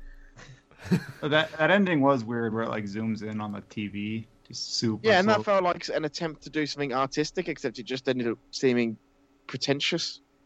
Yep, I'd say that. Cut it. Oh. I'll go ahead and agree to cutting it, but I do want to make one. But the video games to the side quests in that are pretty well written, and I kind of took me by surprise in a good way. The side quests are well written. The characters are well written. The world has some wonderful environmental storytelling. You know, like there's a lot to love about that game. I think the combat's great. Yeah, it is. But yeah, like the other parts of it, like, jeez, what happened, guys? So yeah, cut it. Okay. Right. Very, very like if we're talking, you know, we don't have this category anymore. But once upon a time, we had the biggest disappointment category. That was such a. Was that Final Fantasy 14 1.0 was one of those? Yeah. Yeah. And that is absolutely, and that basically morphed into what we now have as biggest surprise. It's just the surprise can be positive or negative. Yeah. But Nier Automata, biggest disappointment. No, wait, that doesn't work. Stop. No one's there. Kidding. But yeah, they fucked it with that game big time, and very disappointed.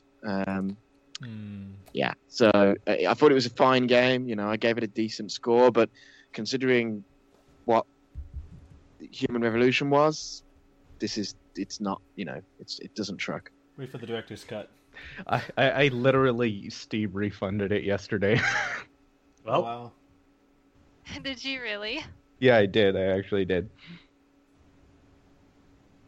Okay, so what other games we got? Let's Okay, go through the games real quick. We got. What do we think about? Oh, Sorry. go ahead. No, it's too early for that. Go ahead. I was like, what do we think about Odin Sphere Left Fraser? Okay, like, I understand from all accounts, it's basically like so much better than the PS2 version. It's not even funny. It's like a brand new game because there's there's a new remade version of that game, and there's also the whole old game with it, but upgraded, like all the updated assets, which is actually one of its biggest strengths. Even if you disagree or don't like what they added to like the new game, you can always go back to the old version and still get the benefits off of that. And I think that works to a strength for the game, because that's like you don't have to make any compromises if you don't like the new game structure.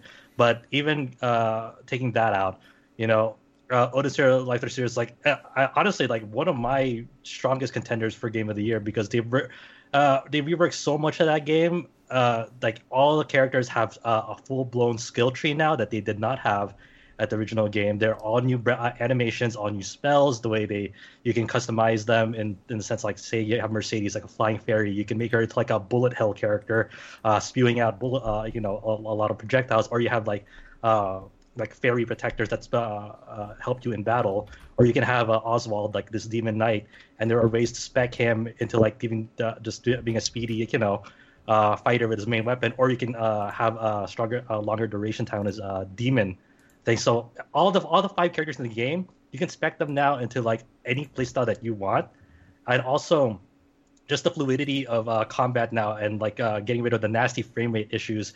And it's not only for the PS4 version. This is a solid 60 on PS3 and Vita as well, and that's a testament to like just how amazing this game has been like reworked and updated for 2016.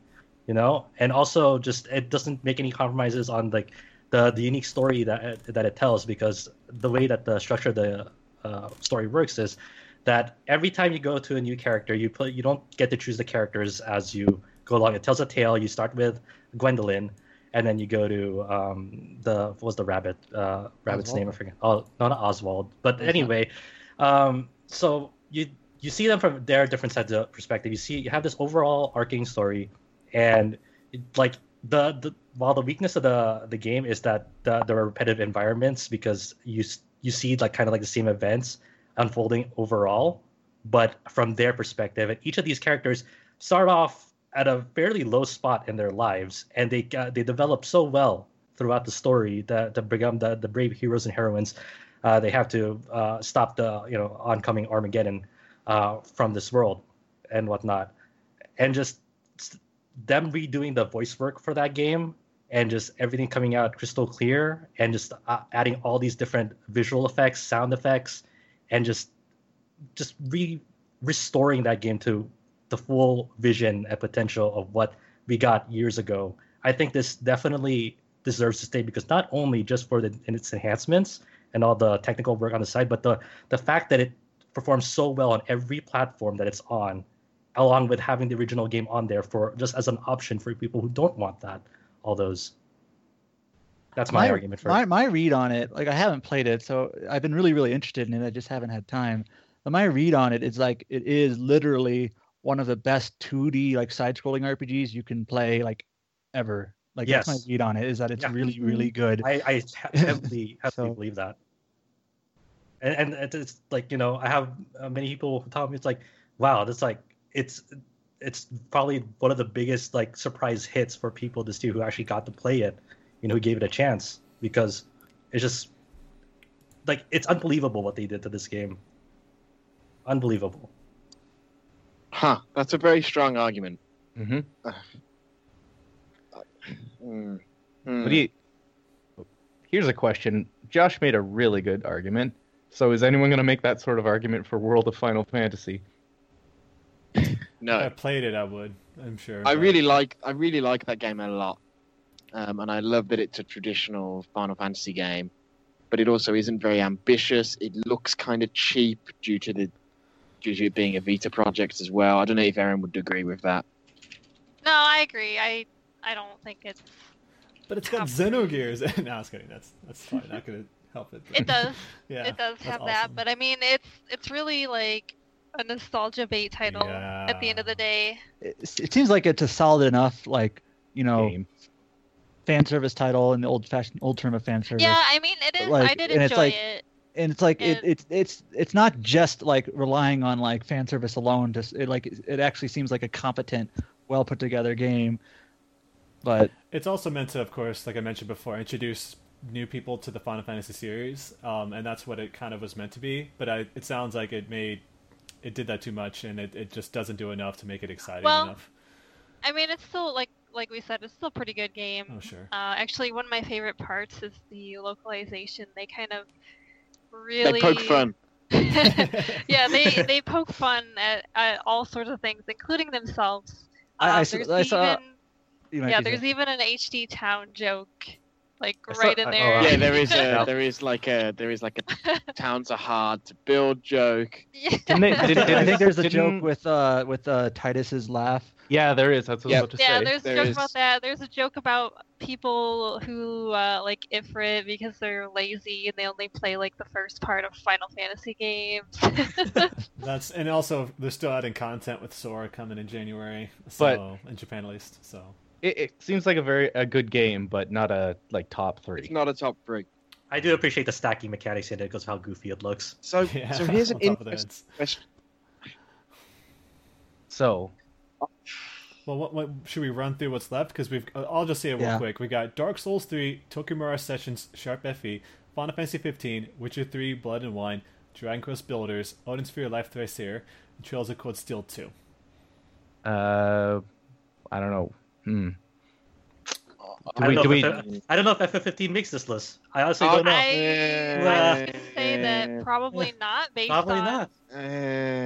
on all the things we've already discussed about it. That Maybe it's like the fully realized version of FF15. It sounds like I still haven't played it. I'm going to soon, but it sounds like a game that has pretty high highs, but there are some really low lows. Is that accurate? I feel like Final Fantasy 15. I put a ton of hours in Final Fantasy 15 doing like exploration and like just optional stuff, and like it kind of does the things that I like in Final Fantasy 12. Just in terms of like giving me freedom to kind of explore and do what I want. But I kind of feel like Final Fantasy 12 did all those things better than Final Fantasy 15 does, especially when it comes to things like quest design. Like Final Fantasy 15 quest design is like really fetchy quest, searching really the circle bland stuff. if we're going to be putting it even like Final nicely. Fantasy 12's dungeons I thought were slightly better, a little bit more creative. I mean, I don't think Final Fantasy 15's dungeons are like bad. I just think they're just not outstanding. And then, of course, we've already talked about just the story stuff being really, really weird and whatever. Yeah, were we going to bring up Final Fantasy 13 at this point? We talked about it. Okay, so it's the thing. The thing about I prefer Final Fantasy 15 to 13 because it gives me a choice. Like, what do I want to do right now? Do I want to explore? Yes. Do I want to do quest? Do I want to do that? Like, 13 might have been more polished and may have had a better like scope of this is what this game is. But I felt so shackled, like I have to like go on the rails and do what the game wants me to do. You had level caps, remember, for each portion of the game. Oh yeah. So I feel like even in 15, though you can actually be like extremely over leveled. You could get to like level. You could get to max level in the first chapter if you wanted. Yeah. I think I just appreciate the level of freedom that it does offer early on, even if it's kind of a weird, like structural thing that this game does. I think it's a really ambitious and impressive game in its own way, and it's weird because so much of it is shit. But, set up. Hear me out here a second. But the stuff in it that's good is really, really good. Yeah, and just the overall so package, that's sort of why like the highs of Final Fantasy 15 are far higher than the highs of Tokyo Mirage Sessions or even Dragon Quest Builders. Mm-hmm. I could see that. I would argue though that the lows are a lot lower. Yeah, dude, we're talking about like let's be honest here. We're talking about an incompleted game. Yeah, I mean the story disaster alone.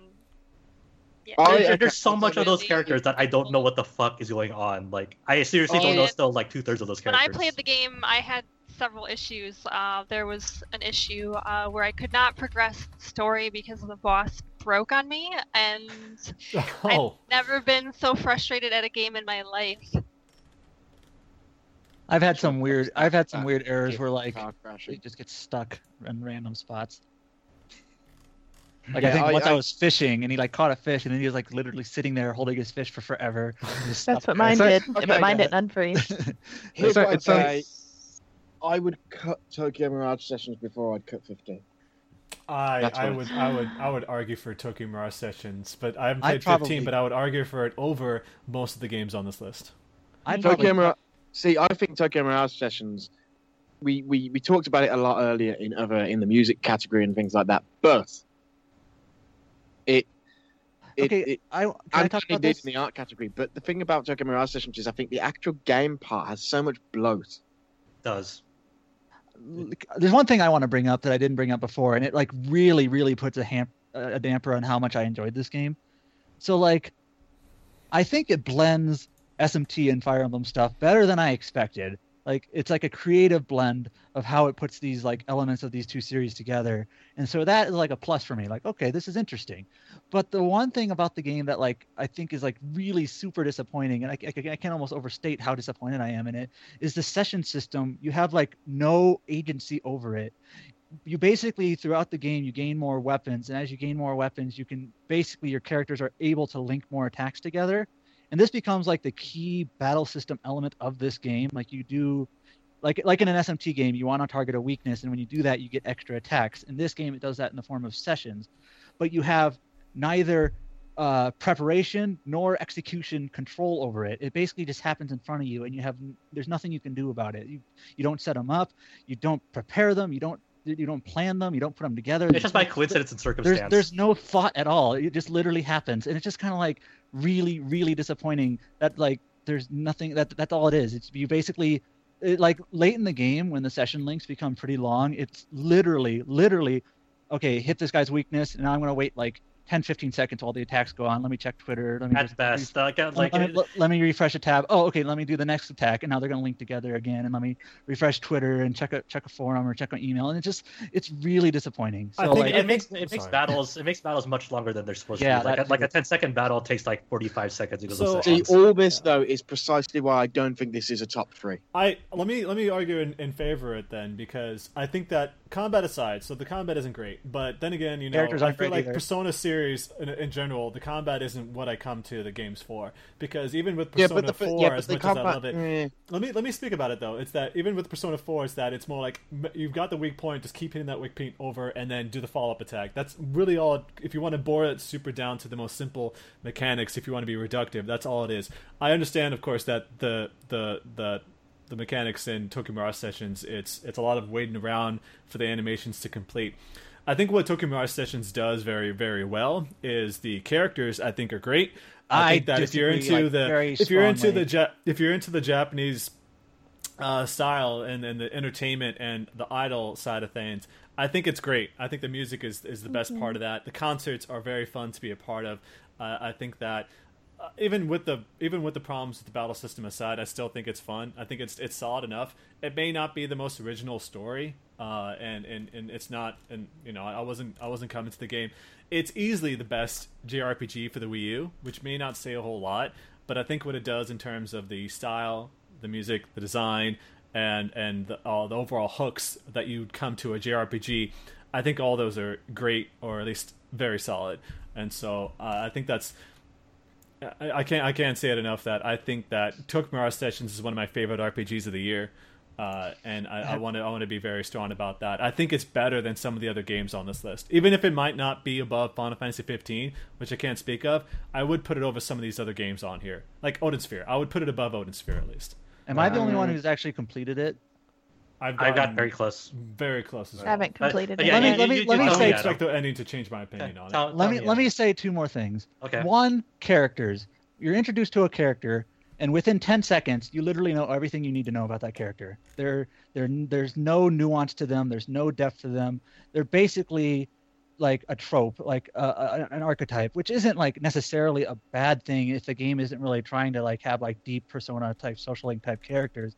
But it's just like I don't think that's really a strong suit of that game. Like you're introduced to the actress who's from Hollywood who wants to be a big who wants to make it to the big time, and it's just like there's nothing interesting about that character other than that, or the character who wants to be a hero and things like that. It just nothing. I would put them. They might not be better than say Persona 4's cast, but I would still maybe put them more like with maybe Persona 3 or something like that. Like if you're talking about like the characters, like Tsubasa, I think is great. I think Kiria is great. Tsubasa is basically I want to try my best and get better. Sure. It's all it is. Yeah, I think like and Kiria I think is great. I think the characters are amazing. There are definitely bad ones. Let me be clear, but there's bad ones in these other games too. And so I think it's that. Maybe I don't know. It's very difficult to argue my opinion on this because it seems like I'm a losing part of this. But I think Tokyo Mirage Sessions it doesn't give enough credit for how much fun I had with that game. I want to say one more thing, and I apologize if I'm talking too much, but this will be more praise. Tokyo Mirage Sessions felt in many ways like a PS2 era SMT game to me. First of all, because it's the first console game in SMT since then. But like there were a lot of parts of it that I thought it did well. For example, like the dungeons reminded me of like Digital Devil Saga. A lot of I already mentioned earlier how like it blended like SMT like press turn type combat with fusion systems like an SMT only using Fire Emblem type weapons and things like that. I feel like it does a lot of things pretty competently in that regard, But I do think things like the characters and the session system, which again is a huge disappointment to me, bring it down. Yeah, they're the two biggest blights too. I've heard that the primary character is very forgettable and bad. Yeah. Like, can you? Well, he's elaborate? supposed to be an insert. No, that's not. That was pretty clear on the onset that that's the type of character he's going to be. And so I'm not. I guess it's from playing a lot of those types of games. I'm not too bothered by it. As someone who loves anime, I think that's probably why I feel better about it. Is because I love anime, and this game kind of touched on the same things that I loved about anime. How bright and colorful it is. As someone who doesn't get into, because you mentioned Digital Devil Saga and like Nocturne, the other Shin Megami Tensei kind of games, and people are going to be like, "It's not a Shin Megami Tensei game; it's a Persona game, just whatever." I think that's what I love so much. I think it's because the other parts of that game were so great. Because we're talking about 15, the very very high highs and the very low lows. I think Tokyo Mirage Sessions, the concerts themselves, I think were my favorite parts of that. And you don't see that in other games, and I think that's why I loved it so much. But you know, it's really hard to argue with Adam about this.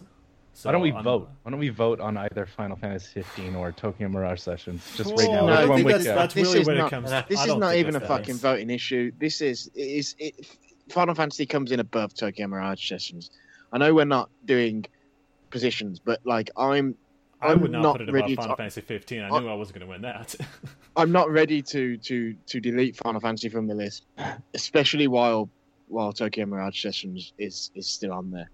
I mean, I would delete it over Tokyo Mirage Sessions, though, too. So, but like, that's just like Final Fantasy 15 is such an interesting, ambitious, different game, even if in many places it's messy.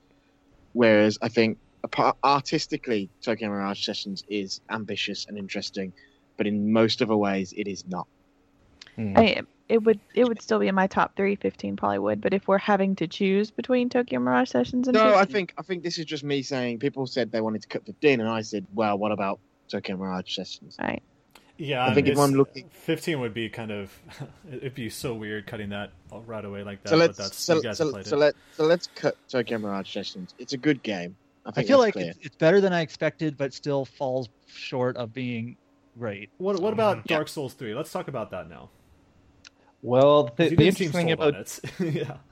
Well, the interesting thing about Dark Souls 3 is as someone who has invested hundreds of hours into this series, many hundreds of hours, the interesting thing about Dark Souls 3, and I've already talked about this a bit already, is if I were to say what's the best Dark Souls game, what's the best Soulsborne game, I might say Dark Souls 3, like from top to bottom in terms of consistency. It's got some amazing levels. I don't think there's a level in it that, like, every single game, my favorite one is the first game by far, but there's never a moment like Lost Izalith that's just terrible in this game. There's no environment that's just awful. But by the same token, I do think it's very safe, and I think that it's, you talk about Final Fantasy 15 being super ambitious. I would say Dark Souls 3 is not super ambitious. It's best in its series in the sense that it is the fifth one, and it can iterate on what was best about all of those games. And I do think it's a really excellent RPG. I think, maybe on this list it is the strongest one, the most mechanically sound one, the with the least amount of flaws. But at the same time, I can't help but also think this could have been so much more, especially when I think like this might be the last Dark Souls game. I'm not saying it's the last game of this type, of this Soulsborne type, but by all accounts, it is the last one. They're done their contract with Bandai Namco, so that it's an interesting game because it never really gets real high highs. It's just very consistent all throughout. That's what I would say about it. It's kind of a weird stance to take, but I can't get super enthusiastic about Dark Souls 3 the way I would about it's a lot better than 2. Let me clarify that. But the way I would about Bloodborne or Demon Souls, something like that, is just because it's so what I would come to expect from these games. It's like what Alex was saying about that Ace Attorney game, where it's like, this is really good, but it's another Dark Souls game. I pretty much agree with you right on down to the last word. Like, I'm trying to think of a boss like Artorias or or man, I don't remember the name. The DLC in Dark Souls 2 where you fight the knight from the Iron Keep. The I can't remember right now. Sorry. But like or the Fume Knight, which is a different knight. And I'm just trying to think of like what was the Dark Souls 3 boss that I remember the most. And to be honest, it's the DLC one. Like from the main story, they're like, yeah, some of them are good and interesting, but they're nothing that are really a lasting impression. I think like in the original, I hate to kind of draw back on the old games, but like I said, like the second half of the first Dark Souls is pretty much a mess just because they were rushed. But then there was never a moment in Dark Souls 3 like fighting Sif or like fighting Gehrman in Bloodborne or the Maiden Astraea in Demon Souls. These just like really, really great moments. Like this game just didn't have one of those other than Soul of Cinder, the last boss fight, and even that kind of it turns into a fight from the first game. Yeah. I mean, the only other one is like Nameless King. It's like the only that fight is really see a lot of those things again. There's no real bad boss fight in that game. It's just like there's not one that really stands out to me. There's not one that makes you go wow. Yeah, exactly. I feel like the Nameless King kind of loses. I feel like the Nameless King kind of loses out that the environment that you're fighting in is just really boring. But like the fight itself is nice, but I like the required. Because like when I think about my favorite fights, like maybe my favorite fight in all of these games is the Maiden Astraea from Demon Souls, and she's not even really a boss fight. It's just such a great moment. I won't get into it, but there's no that FromSoft magic that I liked in all of these games except for maybe 2. I like how you keep bringing it up. Like not 2 though. 2 is like Attack of the Clones level of bad. But yeah, it doesn't do enough to stand on its own. That's what's weird about it. It is a very good game, and it might be the best of that series. But I have a hard time giving it like best big screen when it doesn't resonate like the other ones did. That's my thoughts on it. It's really hard to talk about. Yeah. Feel free to, I mean, if you want to spoil, feel free to spoil because I think that's what this is here for. I'm very torn. For me, okay, so I know that other people feel strongly about these 2 games, but for me, like the 2 on this list that I'm not particularly enamored for is Trials of Cold Steel 2 and Odin Sphere. I feel like the other 4 are all more in the running. Impressive. I would put more in the running. I mean, personally, because that's all I can speak of. Because it was such a strong game for me. Cold Steel 1 was, and Cold Steel 2 is already building up to be even better from what I played it. I would put it in the top 3. Because if we're gonna do the thing, because you mentioned before of including Cold Steel 1 with Cold Steel 2 as a package. Well, I mean, right. So what I said is any victory for one game can be considered a victory for both of them, but sure. because they're so similar. But I'm not saying that we should judge it based on both games. To do that, I would still, though, it's that as terms of an overall experience. As much as you guys like Dragon Quest Builders, from what I understand it is that once you're done with the town and the chapter's over, you lose all your progress and it's gone. And so I guess it's just from my own overarching, like going from 90 hours. I'm sure you can spend a lot of time in Dragon Quest Builders in a single town and all that, and that's awesome. I heard though it kind of just abruptly ends your progress and you have to start over from and continue with the story. Cold Steel was such one of my most interesting experiences with an RPG, and everything it does is done so well. From the, like I said, like the characters, the writing itself, the politics that comes into it, the dynamic between those characters, but also the combat's really fun. The way you can like move your characters around and initiate all these like combos and partnership attacks that happen because the relationships come into play there. The music is freaking awesome. Like up to like even the last dungeon in the first Cold Steel is such a great song, and it really gets your blood pumping. And the boss battles are great, and it just there's so much going on with that. Because personally, I would say like my top 3. I'll just say my top 3 just to kind of let it out there is 15, Witcher 3, Cold Steel. That's just how I feel about it. I think Blood and Wine has to be on this list. Me too. I agree. Yeah. I do. I agree. It seems so. Let me just say that the only game on the list that's remaining is Dark Souls 3, Final Fantasy 15, The Witcher 3 Wild Hunt, Blood and Wine, Dragon Quest Builders, Odin Sphere, and Trails of Cold Steel. You nailed it. Got it. And let me just say, like, even though there's a couple things in Final Fantasy 15 I like, and I prefer it, and I said I prefer it to like what Final Fantasy 13 offered, like I am not like especially eager to put it in the top 3. Like, it's I'm actually kind of it's on borderline for me. I don't like even though it's the only one of these games I've played, like it's I games, like it. I like it a lot, but I think if I have to cut that or Dark Souls, I'm cutting Final Fantasy. It seems it's. I feel like that's fair because of what Kyle said about Dark Souls. Mm-hmm. It's consistent as opposed to 15. It sounds like. That's what I'll say about the comparing these two games is because I think that the ambition in 15 deserves to be commended, even if it does fuck up a lot. Whereas Dark Souls 3 is exactly what I would expect from this series. That would be the distinction, and that's why it's hard for me to argue strongly. But I do think, yeah. If you were gonna, I think like that Final doesn't Fantasy sell me on 15, either of them. I think like Final Fantasy 15 is like more interesting than it is good. So I think Final Fantasy 15 won the award that it's appropriate for, the best music. Yeah, That's actually the thing that I like the most about the game. It's like Heaven's Sword, right? It's one of the best well, soundtrack Heaven's last Sword time. actually has like actual narrative direction, which is a huge misstep in 15. Like the narrative direction is all over the place, and constantly, right from the opening of the game, I was questioning what they were doing. Like it felt like they didn't have. And pushing a car for miles. Need I remind you, for the 80th time in this podcast, they had to patch in the fucking storyline. Yeah, I mean that's just like the cherry on top of this.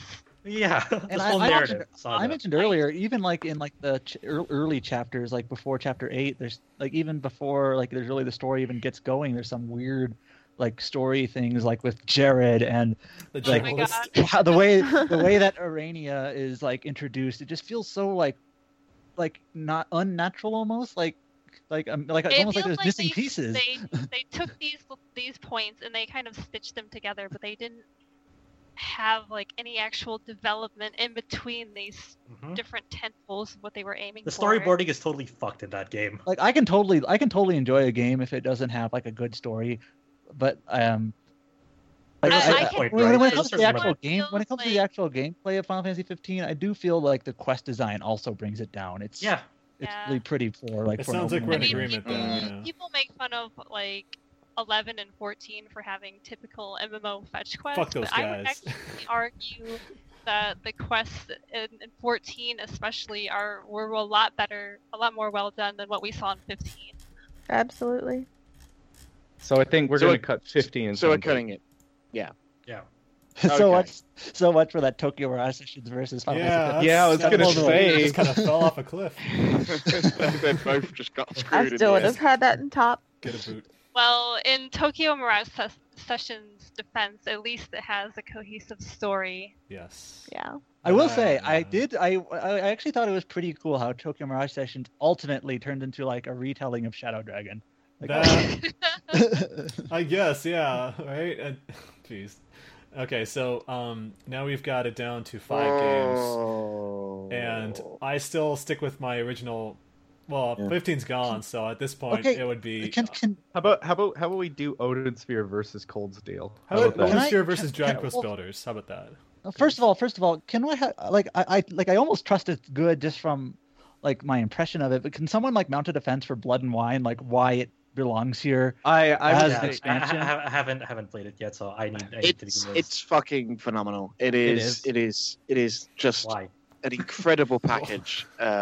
Well, as I said earlier, this is an expansion pack that was, a relatively cheap price, and it takes what was a wonderful, set of gameplay mechanics and things like that to begin with, but sort of says, okay, the best possible approach for an expansion pack or DLC. They say, what can we do differently? And the answer ultimately is, let's change the tone. Let's take Geralt and put him into a world and a scenario where it's just a completely different place, so far removed from what he's used to. So, you go from a world that's all sort of bandits and everybody's swearing and everybody's and a corrupt king who and all that sort of stuff to a kingdom that in a sense is almost quintessentially French fantasy as opposed to English fantasy. Basically, is the difference. So Alice in Wonderland style. In those sense. It's lots of really noble knights, and they have jousting tournaments, all that sort of stuff. And then there's bubbling underneath the surface, there is of course some nastiness going on. There's murders and that sort of stuff. It sort of nails all the different feels. Beauclerc is a beautiful new place to explore. There's a really pretty interesting main storyline where you're sort of thrusting your way through this murder mystery. But in addition to that, there's some really great side stuff that's built in. An enormous map that is, I'm going to guess that, I don't know, you'd have to look, you'd have to have a proper comparison, and probably Beauclerc is much smaller than Lucis in Final Fantasy 15, but it doesn't feel much smaller because there's a density to it. There's a lot to see. There's a lot to do. There's a shed load of side quests, and much the same as The Witcher 3, they are dynamic in the way they emerge and appear, and it is just better than Final Fantasy 15 side quests. Absolutely. Yeah, well, I think that that's not hard to beat. I mean, how many times are you gonna go search for like a piece of ore? Hey, find that dog. I will say that The Witcher 3, both the base game and the expansion, does rely a little bit too much on Witcher senses. Like usually the framework is done really well, and the motivation for doing the quest is usually really strong and well written, but at some point it revolves down to I got to figure out where someone or something or some person went, and I have to use my Witcher sense and follow the red trail, and it shows up more often than you can, like, oh, this again, but it's kind of a nitpick because everything else is well put together. I know some people have said that Blood and Wine almost feels like a sequel, even though it's not a sequel. Is that like? It absolutely. Let me just put it this way: it is. If this came out in the early 2000s, this would have been an expansion, just one you have to buy on the shelf. That's how big it is. It's bigger than The Witcher 2. And finally, it wraps up. It is the end of Geralt's story. That's all I'm gonna say. It is the end of that story. He dies. So yeah. No, I knew someone was going to say that. But I don't know. That's for spoilers. I want to play it. But it's sort of like it's a very fond farewell to the character as well. That's part of the fun, I think, of putting him into this world where everything isn't terrible and everything isn't awful. Is that they get to have a bit of fun with him. They get to have a wink and a nod. So there's a quest in that game, for instance, that is just a riff. It's just a joke about how awful waiting times are in banks. Where where you have to get make a withdrawal for somebody, and you're sort of like, oh, you need form 728B, but you have to get that from the desk upstairs, and then when you go to the desk upstairs, the guy's like, I can't give you form 728B until you do this, and it's deliberately shunting you back and forwards in a really annoying way, and it's really fun, and that sort of. It's really fun and really funny, and that quest culminates in Geralt just like sitting on the floor of the bank playing Gwent with somebody in order to pass the time because there's nothing else to do other than to wait for these awful people in the bank who are clearly just standing around talking and not actually working, but telling you they need more time. And it's full of fun stuff like that. But at the same time, you've got all that stuff which just adds character and stuff like that. But then equally, there's plenty of great monster hunting to do and combat opportunities and all that sort of thing. I love the supporting cast. Like Regis is so great. All of the new characters, because like by and large, it's mostly there's not a lot of carryover from the base game in terms of the cast. And I think someone mentioned earlier it's about as long as like Final Fantasy 15 story is in a sense. Yeah, it's about 25 hours. It's about 25 hours. I think the main story is probably about 20, right? Yeah, maybe, that's about right. Yeah. 16, 17, 18, somewhere more than 15, less than 20 maybe, I guess. And then there's a decent amount of side content. So there definitely is, it feels like the size of a full game in many regards. And I think you could make a strong argument for perhaps this doesn't win overall because it's an expansion pack. Mm-hmm. But I absolutely feel it's top 3.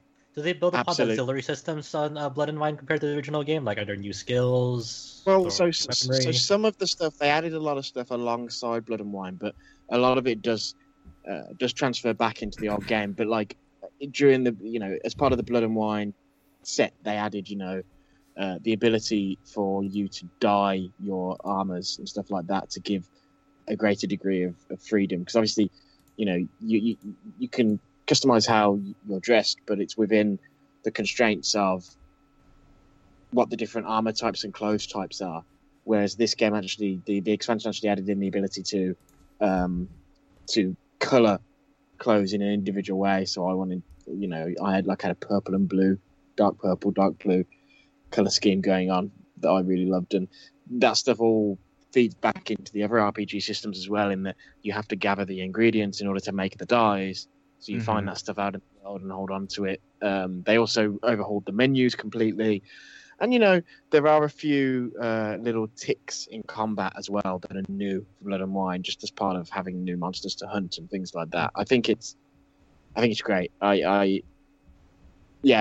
for what it's worth, it's not like we're deciding among ourselves, so it's not like this is a big deal for us in terms of determining anything for us. But it literally, if I was looking at this before we started today, and Blood and Wine is the not even the second, the joint highest rated game of this year over on OpenCritic. Yeah, for good reason. Yeah, I would say that this is my favorite out of all of these, out of this whole list. I think it was just such a good send off, and like Alex said, it was so nice just exploring just a place of vibrant colors, everything good about The Witcher 3, but it doesn't look like you're in a dirt factory or whatever. Potentially, because obviously it's I know such a shitty it's place to be. Yeah. I know that. Totally, but what I'm saying, yeah. it was just it was like a romanticized version of The Witcher 3. And while I don't think it's as strong as the main story isn't as strong as the base game, which is really hard to match, so I don't blame them, and even the first expansion, Heart of Stone. But overall, this was it was just such an excellent addition to the game. It to me, it was just like Heaven's Ward was last year, where it's it trumped a lot of the newer stuff, the full complete games for me. It did. If that makes sense. The thing that I'm going over in my head, looking at these 5 games. I'm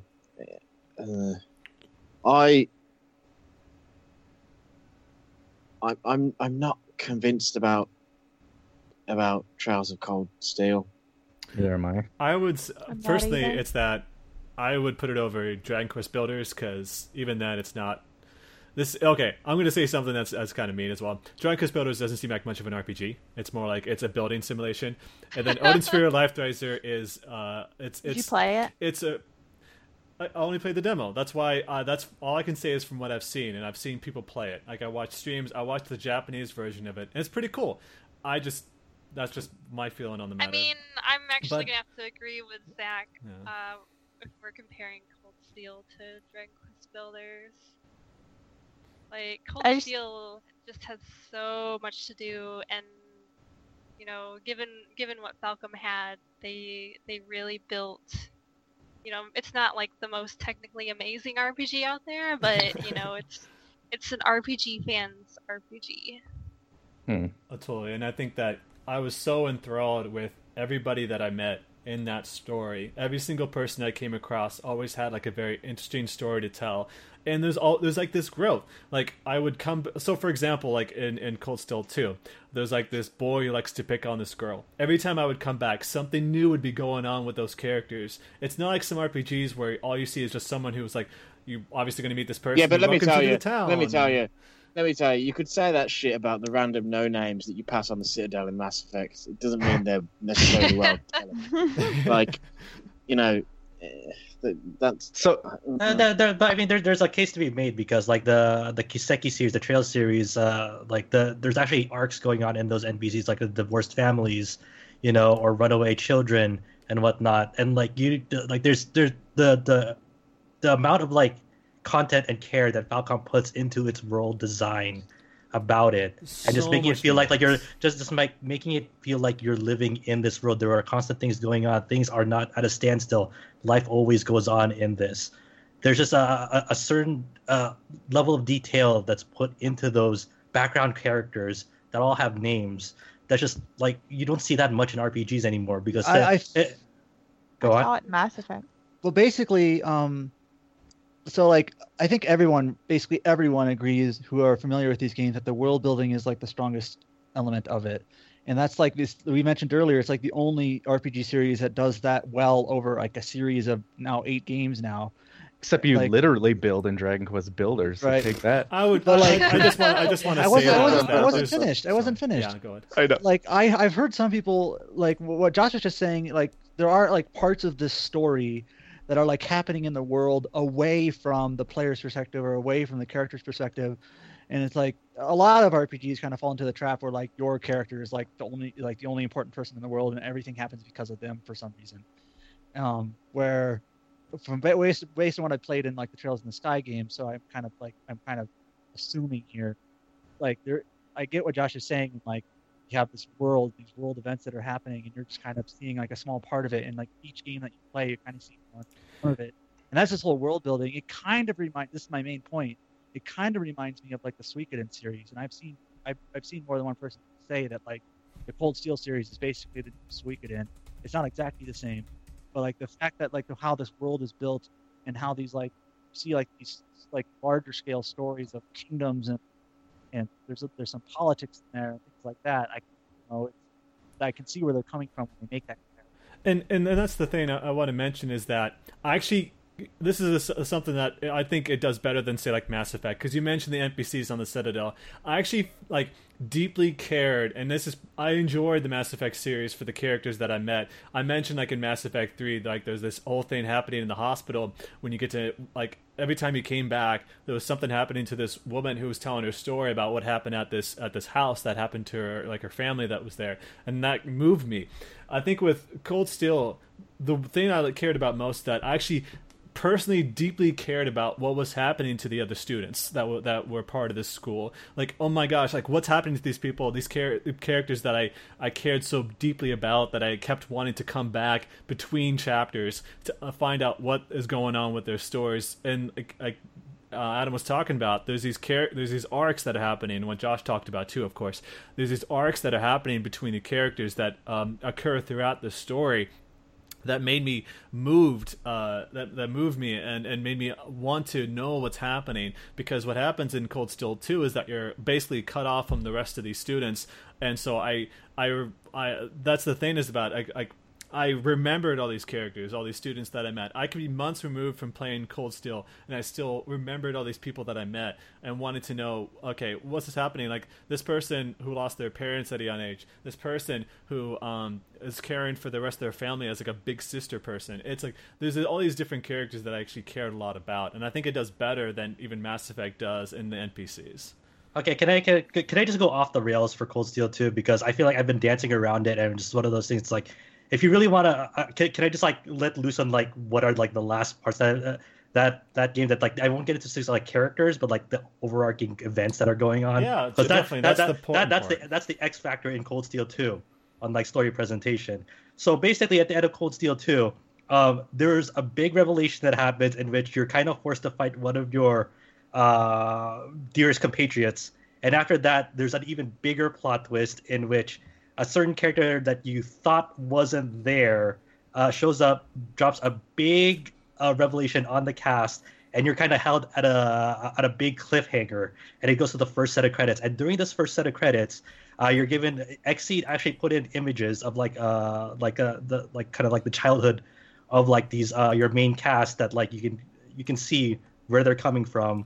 As like there's an added bonus, like that was supposed to be in the Japanese version, and then right after that, it switches over to the perspective of two of the main characters in the Crossbell arc, and then you're like, of course, to a lot of people who haven't who've been playing this, it's like, who the hell are these characters? But to people who played Zero and Ao no Kiseki, they're like, holy shit, why the hell are they here? Why are they back? And then it all circles back to, oh, oh shit, they're infiltrating this because they're now focusing on the independence of Crossbell arc that was introduced in Ao no Kiseki, and then the main two characters of the Crossbell arc are fighting against two of the cast members, including the main character of Cold Steel 2. It is like unconventional storytelling like that, and then the final dungeon in Cold Steel 2 just basically Class 7's last hurrah before they go their own separate ways and everything.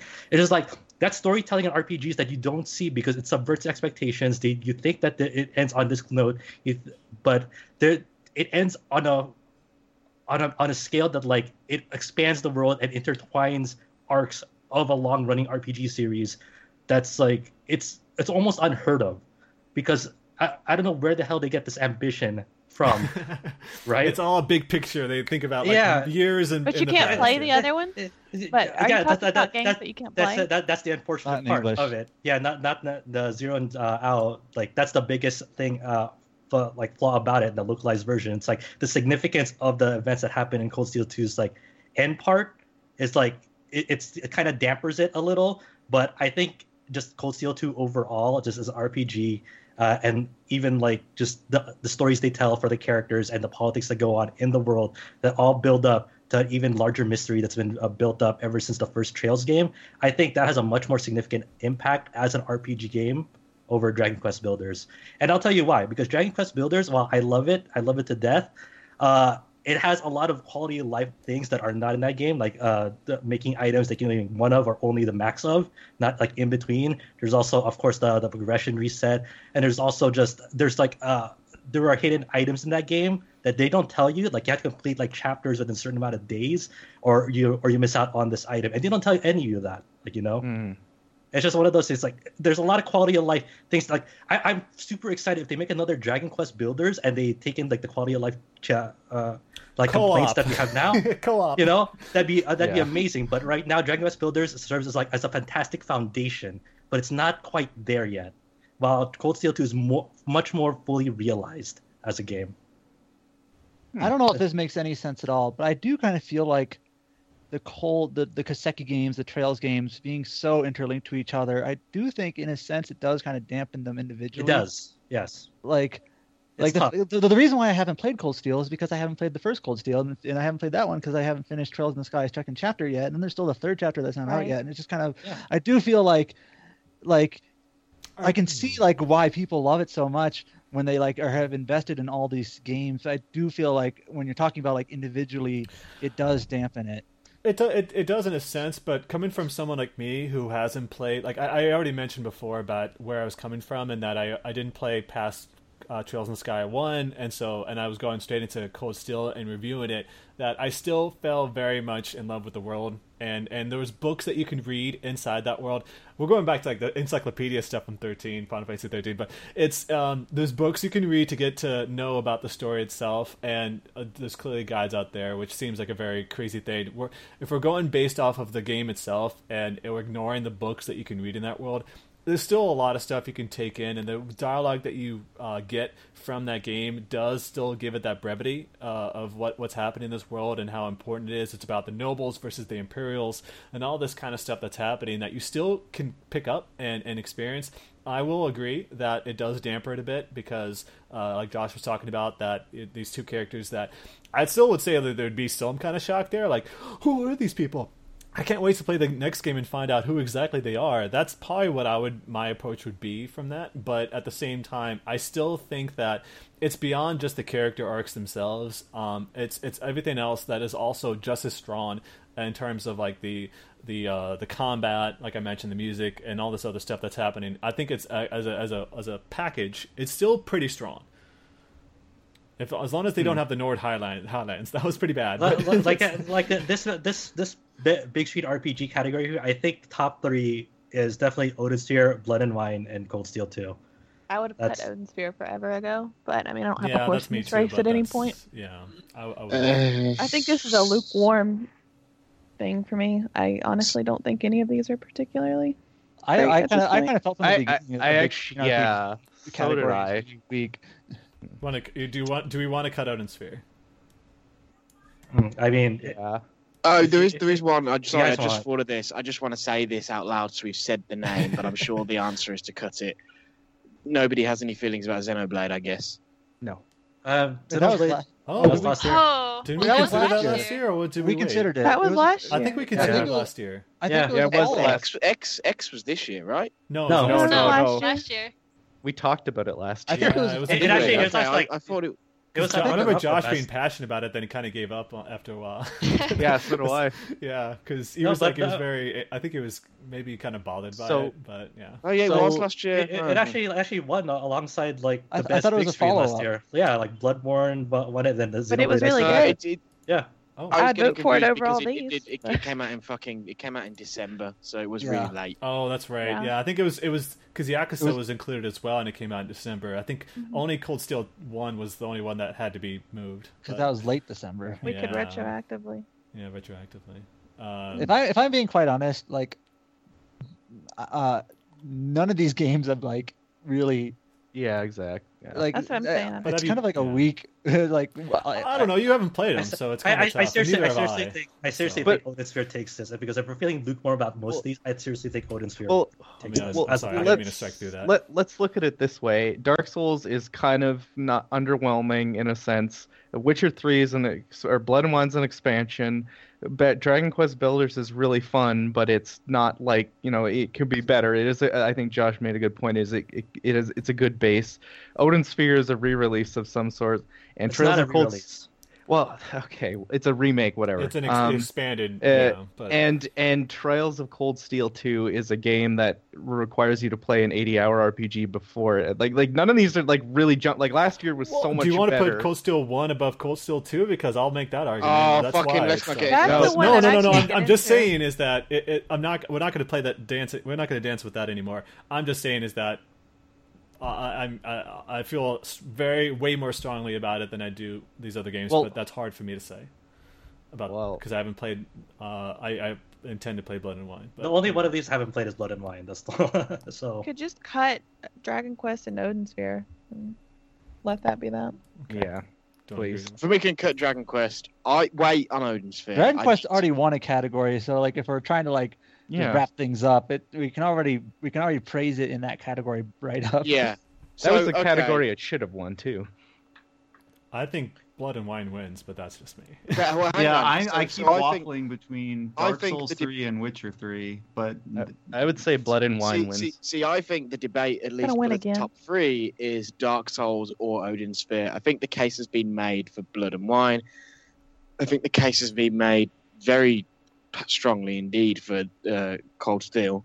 So the question is, Dark Souls or Odin Sphere? Yeah. I don't know. I would say probably Odin Sphere, because like Josh is pushing Odin Sphere. He's the one who played it like very tremendously. So based on what I know about it, it seems like that's the right move. And then like the person who is most positive about Dark Souls is not quite that positive about it. That's a fair assessment. That's fair. I think that's Let's just give it to Odin Sphere. Fuck it. I mean, we're talking about follow-ups here. Wow. Are we gonna make Blood and Wine the winner then? It just It kind of feels a little awkward being an expansion, but I think or maybe Cold Steel. I'll take Cold Steel if you guys want to give it to it. Again, like we said earlier, it's a 30-hour expansion. That's longer than most standalone games. Yeah, I think we're gonna get some shit off certain people in our audience, but also. I look at this list. I mean, last year I really wanted Heaven's Word. Me too. To win. About that. But again, it's an expansion, but it was. I mean, 40 I kind of figured this. Too. I kind of figured this category would be weak. Like in the recent months, I played like Deus Ex, Tokyo Mirage Sessions, Final Fantasy 15, and all of them. I'm like, do any of these really deserve the win? Like, next year is going to be insane, but this year, all of them I think are good games, but they're all like pretty significant flaws. All the ones we wanted were delayed to 2017. I mean, small screen I feel was like better. This year, the small screen was a lot. I'm gonna argue for SMT4 to win overall. To be honest. Well, let's wait. Let's wait on that. I feel like we can. Okay, let's just say it. Okay, we are in agreement. Blood and Wine wins. Sure, I guess. Yeah. I mean, I feel like I feel like a lot of people are just saying yes just to wrap up the argument. No. Okay, no, it's not. It's lukewarm though. I just feel like from everything I've heard and what's said here is Blood and Wine. I'm not lukewarm about it. I think that game is fucking incredible. I think so. I think it is about Cold Steel, but I understand the argument of Blood and Wine. I think it's outstanding, but the thing is, the base game and the first expansion, in my opinion, are better. So that's why I'm kind of lukewarm on it. Is because Heart of Stone was so much better than Blood and Wine overall. I agree that Heart of Stone was because Bloodborne was better. Wait, you didn't beat Witcher 3 until like this year, right? Like me. Or did you beat it last year? I'm sorry, I forget if you were the one who played. I beat it this year, but I still think Bloodborne's better. But that's besides the point. Oh, sure. I'll also say this. I will say that. So that's how you feel, but for me, Blood and Wine is my favorite slice of The Witcher 3. Really? So cool. Okay. I could see that. All right. Everyone got it. I feel like no matter which of these we pick is that doesn't quite feel right because it's I mean, in a year where Deus Ex: Mankind got Divided got nominated for best anything, we kind of failed. Yeah, I think Mankind Divided was good. I don't know. I don't know. I don't know what happened with that game with Deus Ex. Like, it barely got any promotion. Like, they stayed quiet about it for so long. And then, you know, they try to do some really kind of shady practices, and people... some of the marketing pre-order or whatever it was. Yeah, I don't know. It just never felt like they had any confidence in the game, unfortunately. I wonder why it got delayed when you think about it. Well, they said for quality reasons. Oh. Like Final Fantasy 15. Right. So obviously, now we shift across to the best overall, and the best overall can obviously be made up of any of the nominees, so nominees as well, and for the best overall, we also need to remember that we do actually pick a third place, a second place, and a first place. Yes, this is the only time it really comes into play, I think. So, or is more powerful. Why is Final Fantasy IX in there? It's totally the greatest RPG this. It's definitely better than all of these games. It's a really great game. Where's the joke? One of the best Final Fantasy games. So I'm gonna say something now that might shock, but I actually think that Stardew Valley wins. Oh my god, I agree. The most, but I thought I was going to be by myself. So. It's very fucking close. Yeah. There's strong arguments for SMT, but it's I'm not. I want to love SMT. I'm not into the SMT series at all. So. I forget. Are the nominees up for this too, or just the top? Or just the nominees could be up for it because obviously, it's not necessarily going to go best big screen, best small screen, best indie.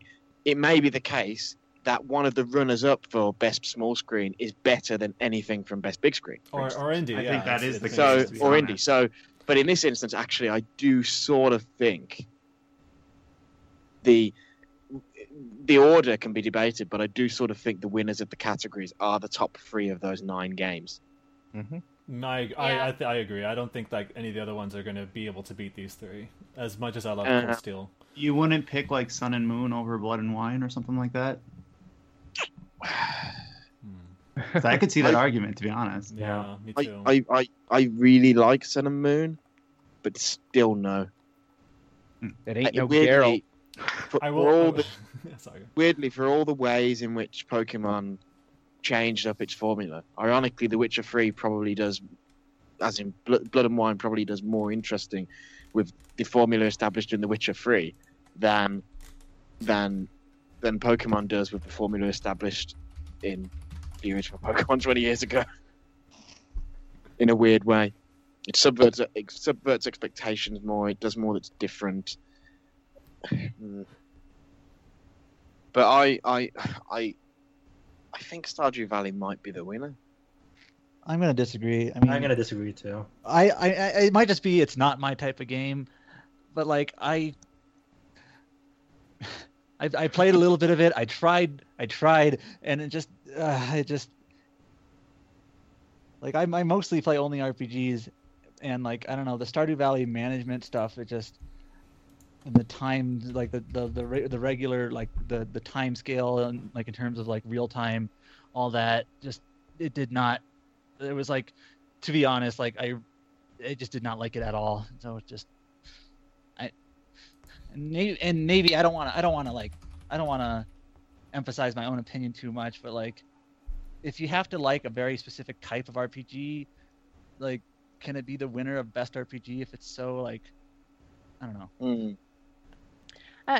Some of the themes in Stardew, like going back to the characters and stuff outside of the time management and stuff like that.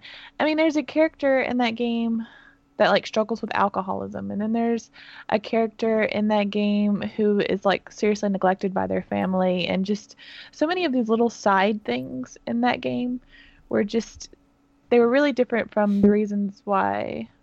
Some of my problems with Harvest Moon, I guess, because you have all those archetypes of just like anime girl, anime boy, whatever in Harvest Moon that are just very like what you see on the surface is it. But Stardew took it, I guess, a little deeper than that, and that's why I think it was so special to me, at least. But I mean, SMT, I want to see it win at the same time because I just feel like I guess this kind of goes back to like what am I looking for in an RPG, and like I don't like I can like there are characters I like and characters I don't like, but like if that's really like if it's just good characters plus this management stuff, I don't know, like it's not, that alone just is not what I'm looking for in an RPG. Like I mean, Shin Megami Tensei I think has good characters, especially relative to that series and what they have had. It's a big improvement. But then it has the normal things I like I didn't even get to talk about this before. Like one of the things I like most about SMT is you build your own party in a sense. You have full control over how you can coordinate your team, your what attacks they have, what your healing strategies are, what your defense strategies are, what your buffing and debuffing and things like that. I've always preferred that type of like player agency to like have that level of control over battles and things like that. So yeah, it's more traditional RPG, and I understand that Stardew is not, and it's not trying to be. It's just that type of game that Stardew is just not the type of game I really care for. So I guess I didn't touch on when I'm talking about myself, when I'm talking for myself and what I would pick and my contribution to the site, like I totally understand that people can fall in love with Stardew, and it's very obvious that it's a very well liked game, but just for myself, it's just not. I think but we're making the same case is that we knocked Cold Steel because it's hard to get into because it's like a game that you have to have played the earlier games. Does Shin Megami Tensei 4 Apocalypse fall into that same thing in that you don't need to play SMT4. That's what I'm asking. Yeah. Not at all. I mean, and it's also worth mentioning because you reminded me, Adam, that the gameplay in Apocalypse is a much more strategic than 4. You don't have your main 4 like god demons that like you eventually build up to. You actually need to use like the full potential arsenal of your team because of the way like the whole balancing the whole rework balance that game. Like your options aren't so like overarching like that you can compensate for every single weakness in your team with just 3 other demons. You actually need to use like your extended party as well to like tackle on various challenges. Well, for example, you'll have battles where you have no breaks in between that you have to keep on going through. Some of the final battles that are linked together. I thought it was really cool. Like you have like in any game like this, like you have like your main team, like your main character, then you're like built demons. But like those final battles, like I was like calling demons from my reserves and like trying to like the fact that you kind of have like your main team of demons, and then you can have like a reserve team of demons that like all have different purposes and roles, and kind of like switching them in and out. Like that type of level of strategy is just like really appeals to me. Like, and it's kind of this is where it gets so awkward because it's like so different from like Stardew Valley, but it's just what I prefer. So I would pick SMT4 Apocalypse. I said earlier it's my game of the year. I understand it's not everybody's game, and like people can say that exact same thing about Stardew Valley. But for me, it's definitely what I would pick as the number one, especially considering how weak the big screen RPGs seem to me. I don't think it should be understated though how incredible Stardew Valley is in terms of being a project, because it was made by one person. I don't think that can really be understated how amazing that is, and that it's like a labor of love. This person's put so much content into a game working by himself, because you're talking about it's got all the different elements that Harvest Moon had in terms of relationships, having a marriage, having kids, being able to build a farm. One thing I will say about Stardew is it is admittedly sort of a make your own fun sort of game, but there's almost the content spread too thin in a sense, where eventually the daily routine it's the same burnout I get with Animal Crossing. The daily routine I think when I first played this game, I think I probably tweeted it, like, it gives me the same chore feeling that Animal Crossing does to me. Like, it feels like a chore to me. Yeah, but it's obviously it's the appeal of having, like, you've got farming, combat, cooking, crafting, like and relationships, marriage. It's got so much content in there. It may not cater directly towards you because it's like busy work, but for people like me and Andrea, I'm sure can also agree, it's that we like to have that type of organization and structure in our type of game that we can really enjoy. And I think that it's really fun being a part of this more shoot alive type of simulator. Right, and I think too, like, it doesn't have to be the same chore every day. I think that Stardew has so much different stuff going for it. Like, I can spend several days in a row trying to figure out what I want to craft. Then the next day I'm going to spend it reorganizing my house, because organizing stuff in games is like one of those things that appeals to me. And then the next several days I'll try to get a boyfriend. and it's also like the like, once again, is that the creator, he's constantly adding stuff to it, and all, like, more dialogue, he's adding more like relationship opportunities, characters that you can have a relationship with. And there's and some of the characters you meet might be more stronger than the others, but like Andrew said, these narratives are so. I want to mention that Darren also picked SMT as his game of the year, so that means the three of us who have played the game are all very positive on it, I think. Okay. I'm torn, because I like So here's where I stand. I like Stardew Valley a lot, and I think it's a well-designed game and an incredibly impressive indie project. And I put quite a number of hours into it. However, I did sort of taper off and lose interest, because it does sort of rely a bit too much on that loop. And it's weird, because like Animal Crossing, in a sense, is more designed for you to fall away after some time and eventually stumble back to it. Whereas the fact that Stardew does at the same time have these overarching, it has, actual plot stuff in a sense, makes it weird to do that with.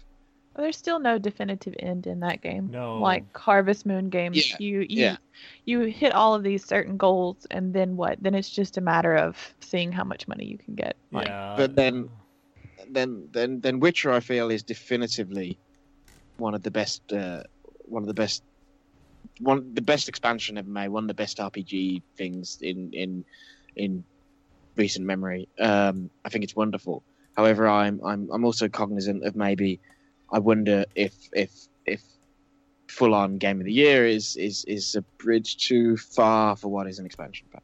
And then SMT, I haven't played too much of it, but what I have played has been good, and I trust your guys' judgment. So the weird thing is, and I think this has been a theme in the last category as well for most of you, is that I could be relatively happy with any of these three winning. Yeah. I think just hearing all of the discussions about the three games, I think Adam sold me on why it should be Apocalypse. It seems like a very complete experience. I don't want Apocalypse. Honestly, and hearing things. It's already the Apocalypse. It's 2016.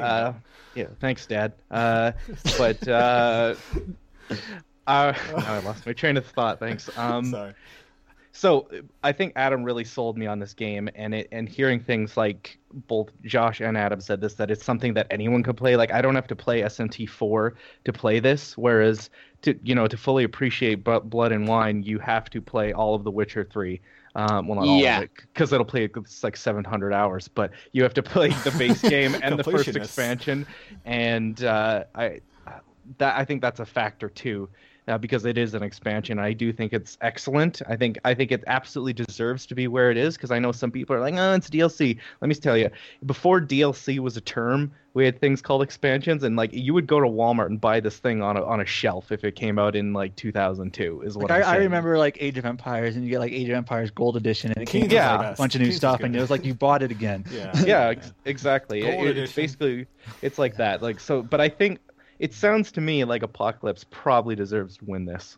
I thought you had to play the neutral route though, or whatever of SMT4. Well, the thing is, that's why I haven't played it yet. So here's the thing that like I wasn't aware of before I played it. It like the way it kind of like it's almost like a retcon. It's not really a retcon, but it basically plays an alternative version of the neutral route of the first game. So even if you didn't play the first game and you don't know what that neutral route is, it basically plays it over again for you, and it's not exactly the same. It's different. You're playing a new character. You're not playing the same character from the 4. It's a new protagonist, and while there are characters that show up from the first game in it, you don't need to know about them because they explain it to you right there, and because not a lot happens in that first game. So they're not like super like crazy detailed characters. They tell you from the game. Point blank, if I just wanted to jump into this, could I? Yes. There you go. It's like more like whenever they say you can jump in at anywhere, like you're always hesitant. Like, really, can I? But this game, I'm pretty sure you can. I am super confident. It feels kind of tough to say, because like even if I was in your shoes, you'd be like, well, I played 4, so I understand like these characters and the significance of seeing them come back like as a ghost or whatever. It makes it more important, but like it's like someone like, should you see the movie before you read the book? As someone who's read the book, I can say it's tough. I'll take your word for it, of course. But Navarre is a main character in SMT4 Apocalypse, and he's like a nobody in SMT4. Like, it literally doesn't matter if you don't know where he's from. But he's DLC, right? Anyway. But I don't mean the main characters. I mean like side characters. That's just important to me. Me too. I understand. Most of the characters in SMT4 Apocalypse are new. There's a couple old ones, but it's. I mean, you 100% do not have to play the base game. Yeah, it's like the way it does it. It basically what it does is like take SMT4, and then like chop off the last 20% of it, and then like it basically replays that for you. It's slightly different. It's like a retcon in a sense.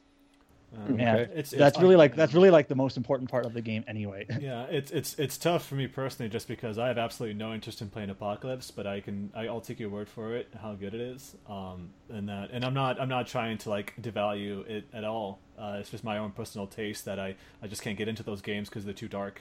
It's weird because I praised Darkest Dungeon before, but I think it's just because Shin Megami Tensei, the way it spins and its mood and all that stuff. It's one of the most lighthearted mainline SMTs, relatively speaking. It actually has like a nice core group of characters that develop with you. And I would probably like it more. I just I was bored to tears with like Nocturne and Digital Devil Saga, and I think that's probably blasphemy for me to say. But yeah, no. I'm not trying to compare it in that sense.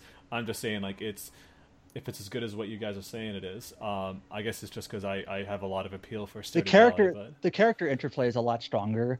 Like, and there are silly moments. So very, very, very minor spoiler. There's a point where like your characters have to pretend they're older than they are, because a lot of them are pretty young. Fire Emblem, they wear a disguise.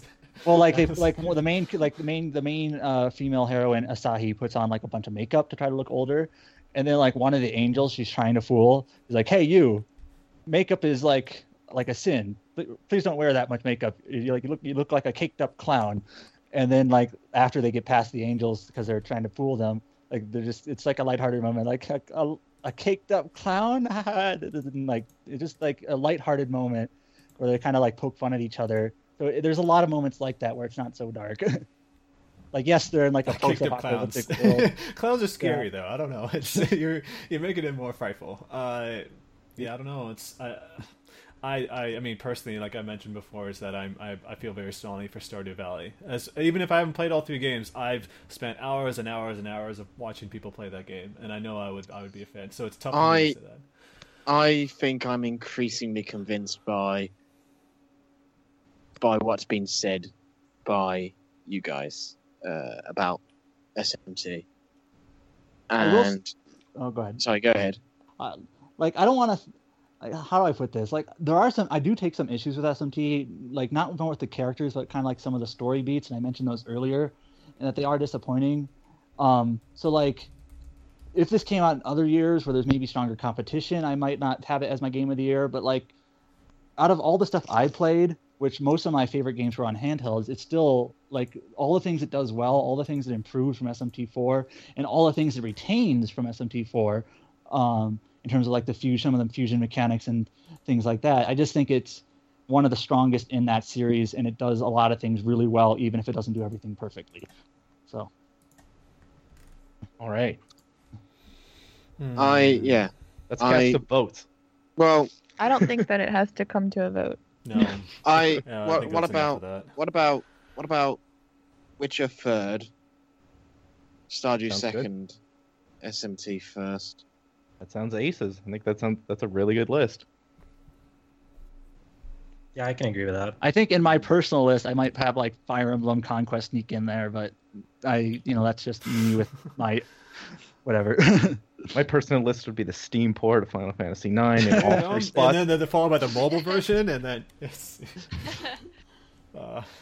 I think this year was really weak for like the big screen RPGs. Just yeah. We say that, but we're staring down the barrel of a year in which there will be because all the good Mass Effect game, several big new IPs from first parties, Stormblood, and all those. There will be. I'm ready. So we have to defend a Final Fantasy 15, 14 expansion. You're gonna have a pitchfork against Persona 5 to kind of stab it. Get back there! You can't win every category. You can't win. It's too bad Stormblood's coming out the year that Persona 5. Oh boy! Honestly, everyone's so certain. I wouldn't be surprised if Nier snuck in there because if that game. My God. Just seeing the people involved, that game looks going to be. Oh my! I can't even formulate really words. Good, but from what I've played of Persona 5 already, I mean, I don't know. It's gonna be tough. All right, it's gonna be tough. I can't think of anything that I would actually complain about with that game. Well, I wish Final Fantasy 14's expansion the best of luck in a year. In a year when there will be a Mass Effect game and a Persona game. And the fully realized version of FF15. And Direct Game of the Year edition. It's an expansion, right? All right, so let's just wrap this up. 15 Director's Cut. Yeah. How much more energy there is talking about next year than this year. Let's just cap it off then, because I'm sure it's like. So hang on. Are we in agreement, Andrea, Aaron, people who didn't speak up specifically then? Right. Are we good with 1, 2, 3 being? Witcher 3rd, Stardew 2nd, and SMT4 Apocalypse 1st. Yes. Yeah. For you. And that's an interesting list for sure. Not what I thought was going to be. Yeah, I mean, to be honest, almost every category has surprised me. Last Guardian Game of the Year, deal with it. I agree with that. I can't wait to play that game. So, do we know what the Reader's Choice turned out yet, or? I can tell you. We'll keep that. Well, no, there's no point in saying it on here because it's being recorded, and also we're not going to close that off until much closer because obviously we're doing this now, halfway through December, but this stuff will be going up, in between Christmas and New Year.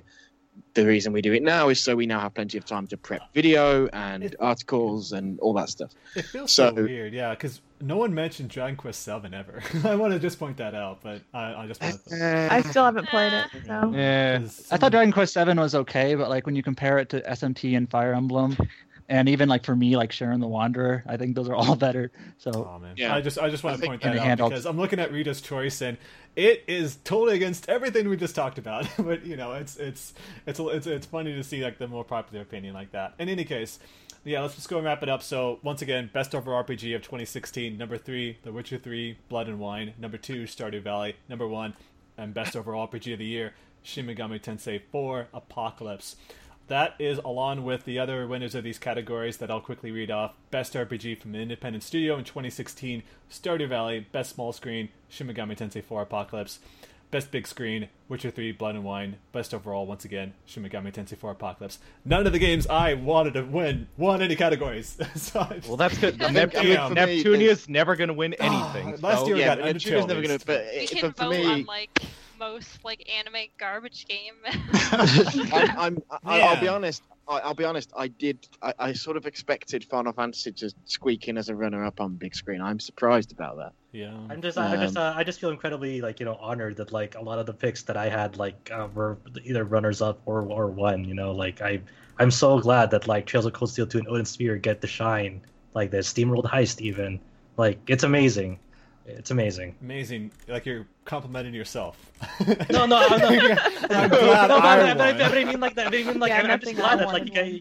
I'm glad that like you guys were able to like. I guess I nominated Nintendo Switch. Like, thank you for hearing me out on this and being able to be convinced that like that these are good games that like deserve the awards that they got. Yeah, I'm glad what the real game of the year was though. The real game of the year is the dinner that's gonna happen in like 10 minutes. Yeah, because I'm really hungry. Along the way. Dragon's Dogma is game of the year every year. Every year. I definitely want to play that game. Yeah. All right, Final Fantasy 9. All right, right. We should wrap this up. So right, thank you to anybody who has listened to our mad debates. You will find, if you're listening to this through the podcast feed and you just want to read our detailed write-ups where we justify the decisions we've made today, then you can find that on the website, or there'll be like a video version of that on the YouTube channel, rpgsite.net, youtube.com/rpgsite.net. If you want to shout at us, there's comment sections. And I guess that's that. I remember, and then we'll be back in. People were upset with our last year's pick. Yeah, they're always upset. But I think one thing we'll have to try and do at some point in the next proper podcast we do is maybe we should do a look forward at 2017 where we just get a list of stuff we know is coming out or that we think is coming out and we discuss and we try and get together a similarly big group. I think that'd be a fun idea. Yeah, I think that we try to do something similar. We did something similar last year, but it was just in the normal group. So that'd be pretty awesome. But even if there's a lot of stuff already announced, but then there's stuff that we don't know is coming. But I think there's a strong chance Final Fantasy VII's first part will be out next year. So it'll be fun. Game of the Year 2017 might be Danganronpa. It could be. But that's not an RPG, so that's not going to win. But anyway, it's crazy because 2017 is also going to be a huge year for the site itself proper. Got a whole new design, new video stuff, changes coming to other things that we've got. Way more video content is planned, and podcast, of course, is also going to get some changes too. We'll see. But yeah, it's going to be even bigger year. 2016. I just want to mention it was our 10-year anniversary as a site, and I think it's an amazing accomplishment considering how it was kind of rough going there for a few years, and then we really took off. Alex, I want to mention that you were by yourself there for a little bit. No one really knows about that. For like a couple of years, you were the only one holding up the site until everyone else came back, and then bumped it up from there. Yeah, so. Well, it was worth it. I think the site is doing some really fucking cool stuff now. Yeah, it's I'm crazy really how grateful far for all your work and everybody who reads and listens and watches. It's really humbling and lovely. So yeah, it's insane how far we've come, and now it's like publishers are coming to us as opposed to back then when it was fairly tough. It's tough. But yeah, in any case, and I think. I'm sure our audience will shout at us and call us pricks for our picks. Hey, that'll be very gratifying. That'd be awesome. Gratifying. Shove it in their faces. So until next year, I guess. Yeah. Have a happy New Year, everyone. Yeah. Have a happy holidays, happy New Year. But I want to quickly, of course, thank everyone for on the podcast for joining us. Thank you, Josh, Adam, Kyle, Andrea, Aaron, Brian, Alex, Darren, who's not with us right now, but I thank him very much for. He's not dead. Crazy. He's just. He's not with us anymore. Sadly departed. I'm surprised we all aren't dead. That's what he gets for his picks. Someone came after him for that. He wanted us to vouch for Apocalypse, so look where we ended up. He got Apocalypse, and he kickstarted the 2016. Thank God, we're about to say goodbye to 2016 because what a hell of a year in many respects. 2017 though is amazing.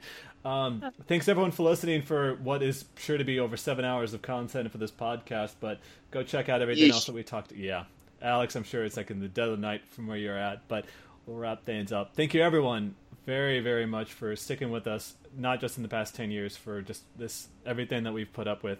We're very excited to see how things go. We really appreciate all the comments. It's been very been a hell of a ride, and we can't wait to continue from there. Thanks everyone. It's been great, and thanks to everyone, and catch you next time on another edition of the TetraCast. Bye everyone. Goodbye. Happy Stormblood Game of the Year 2017. Bye.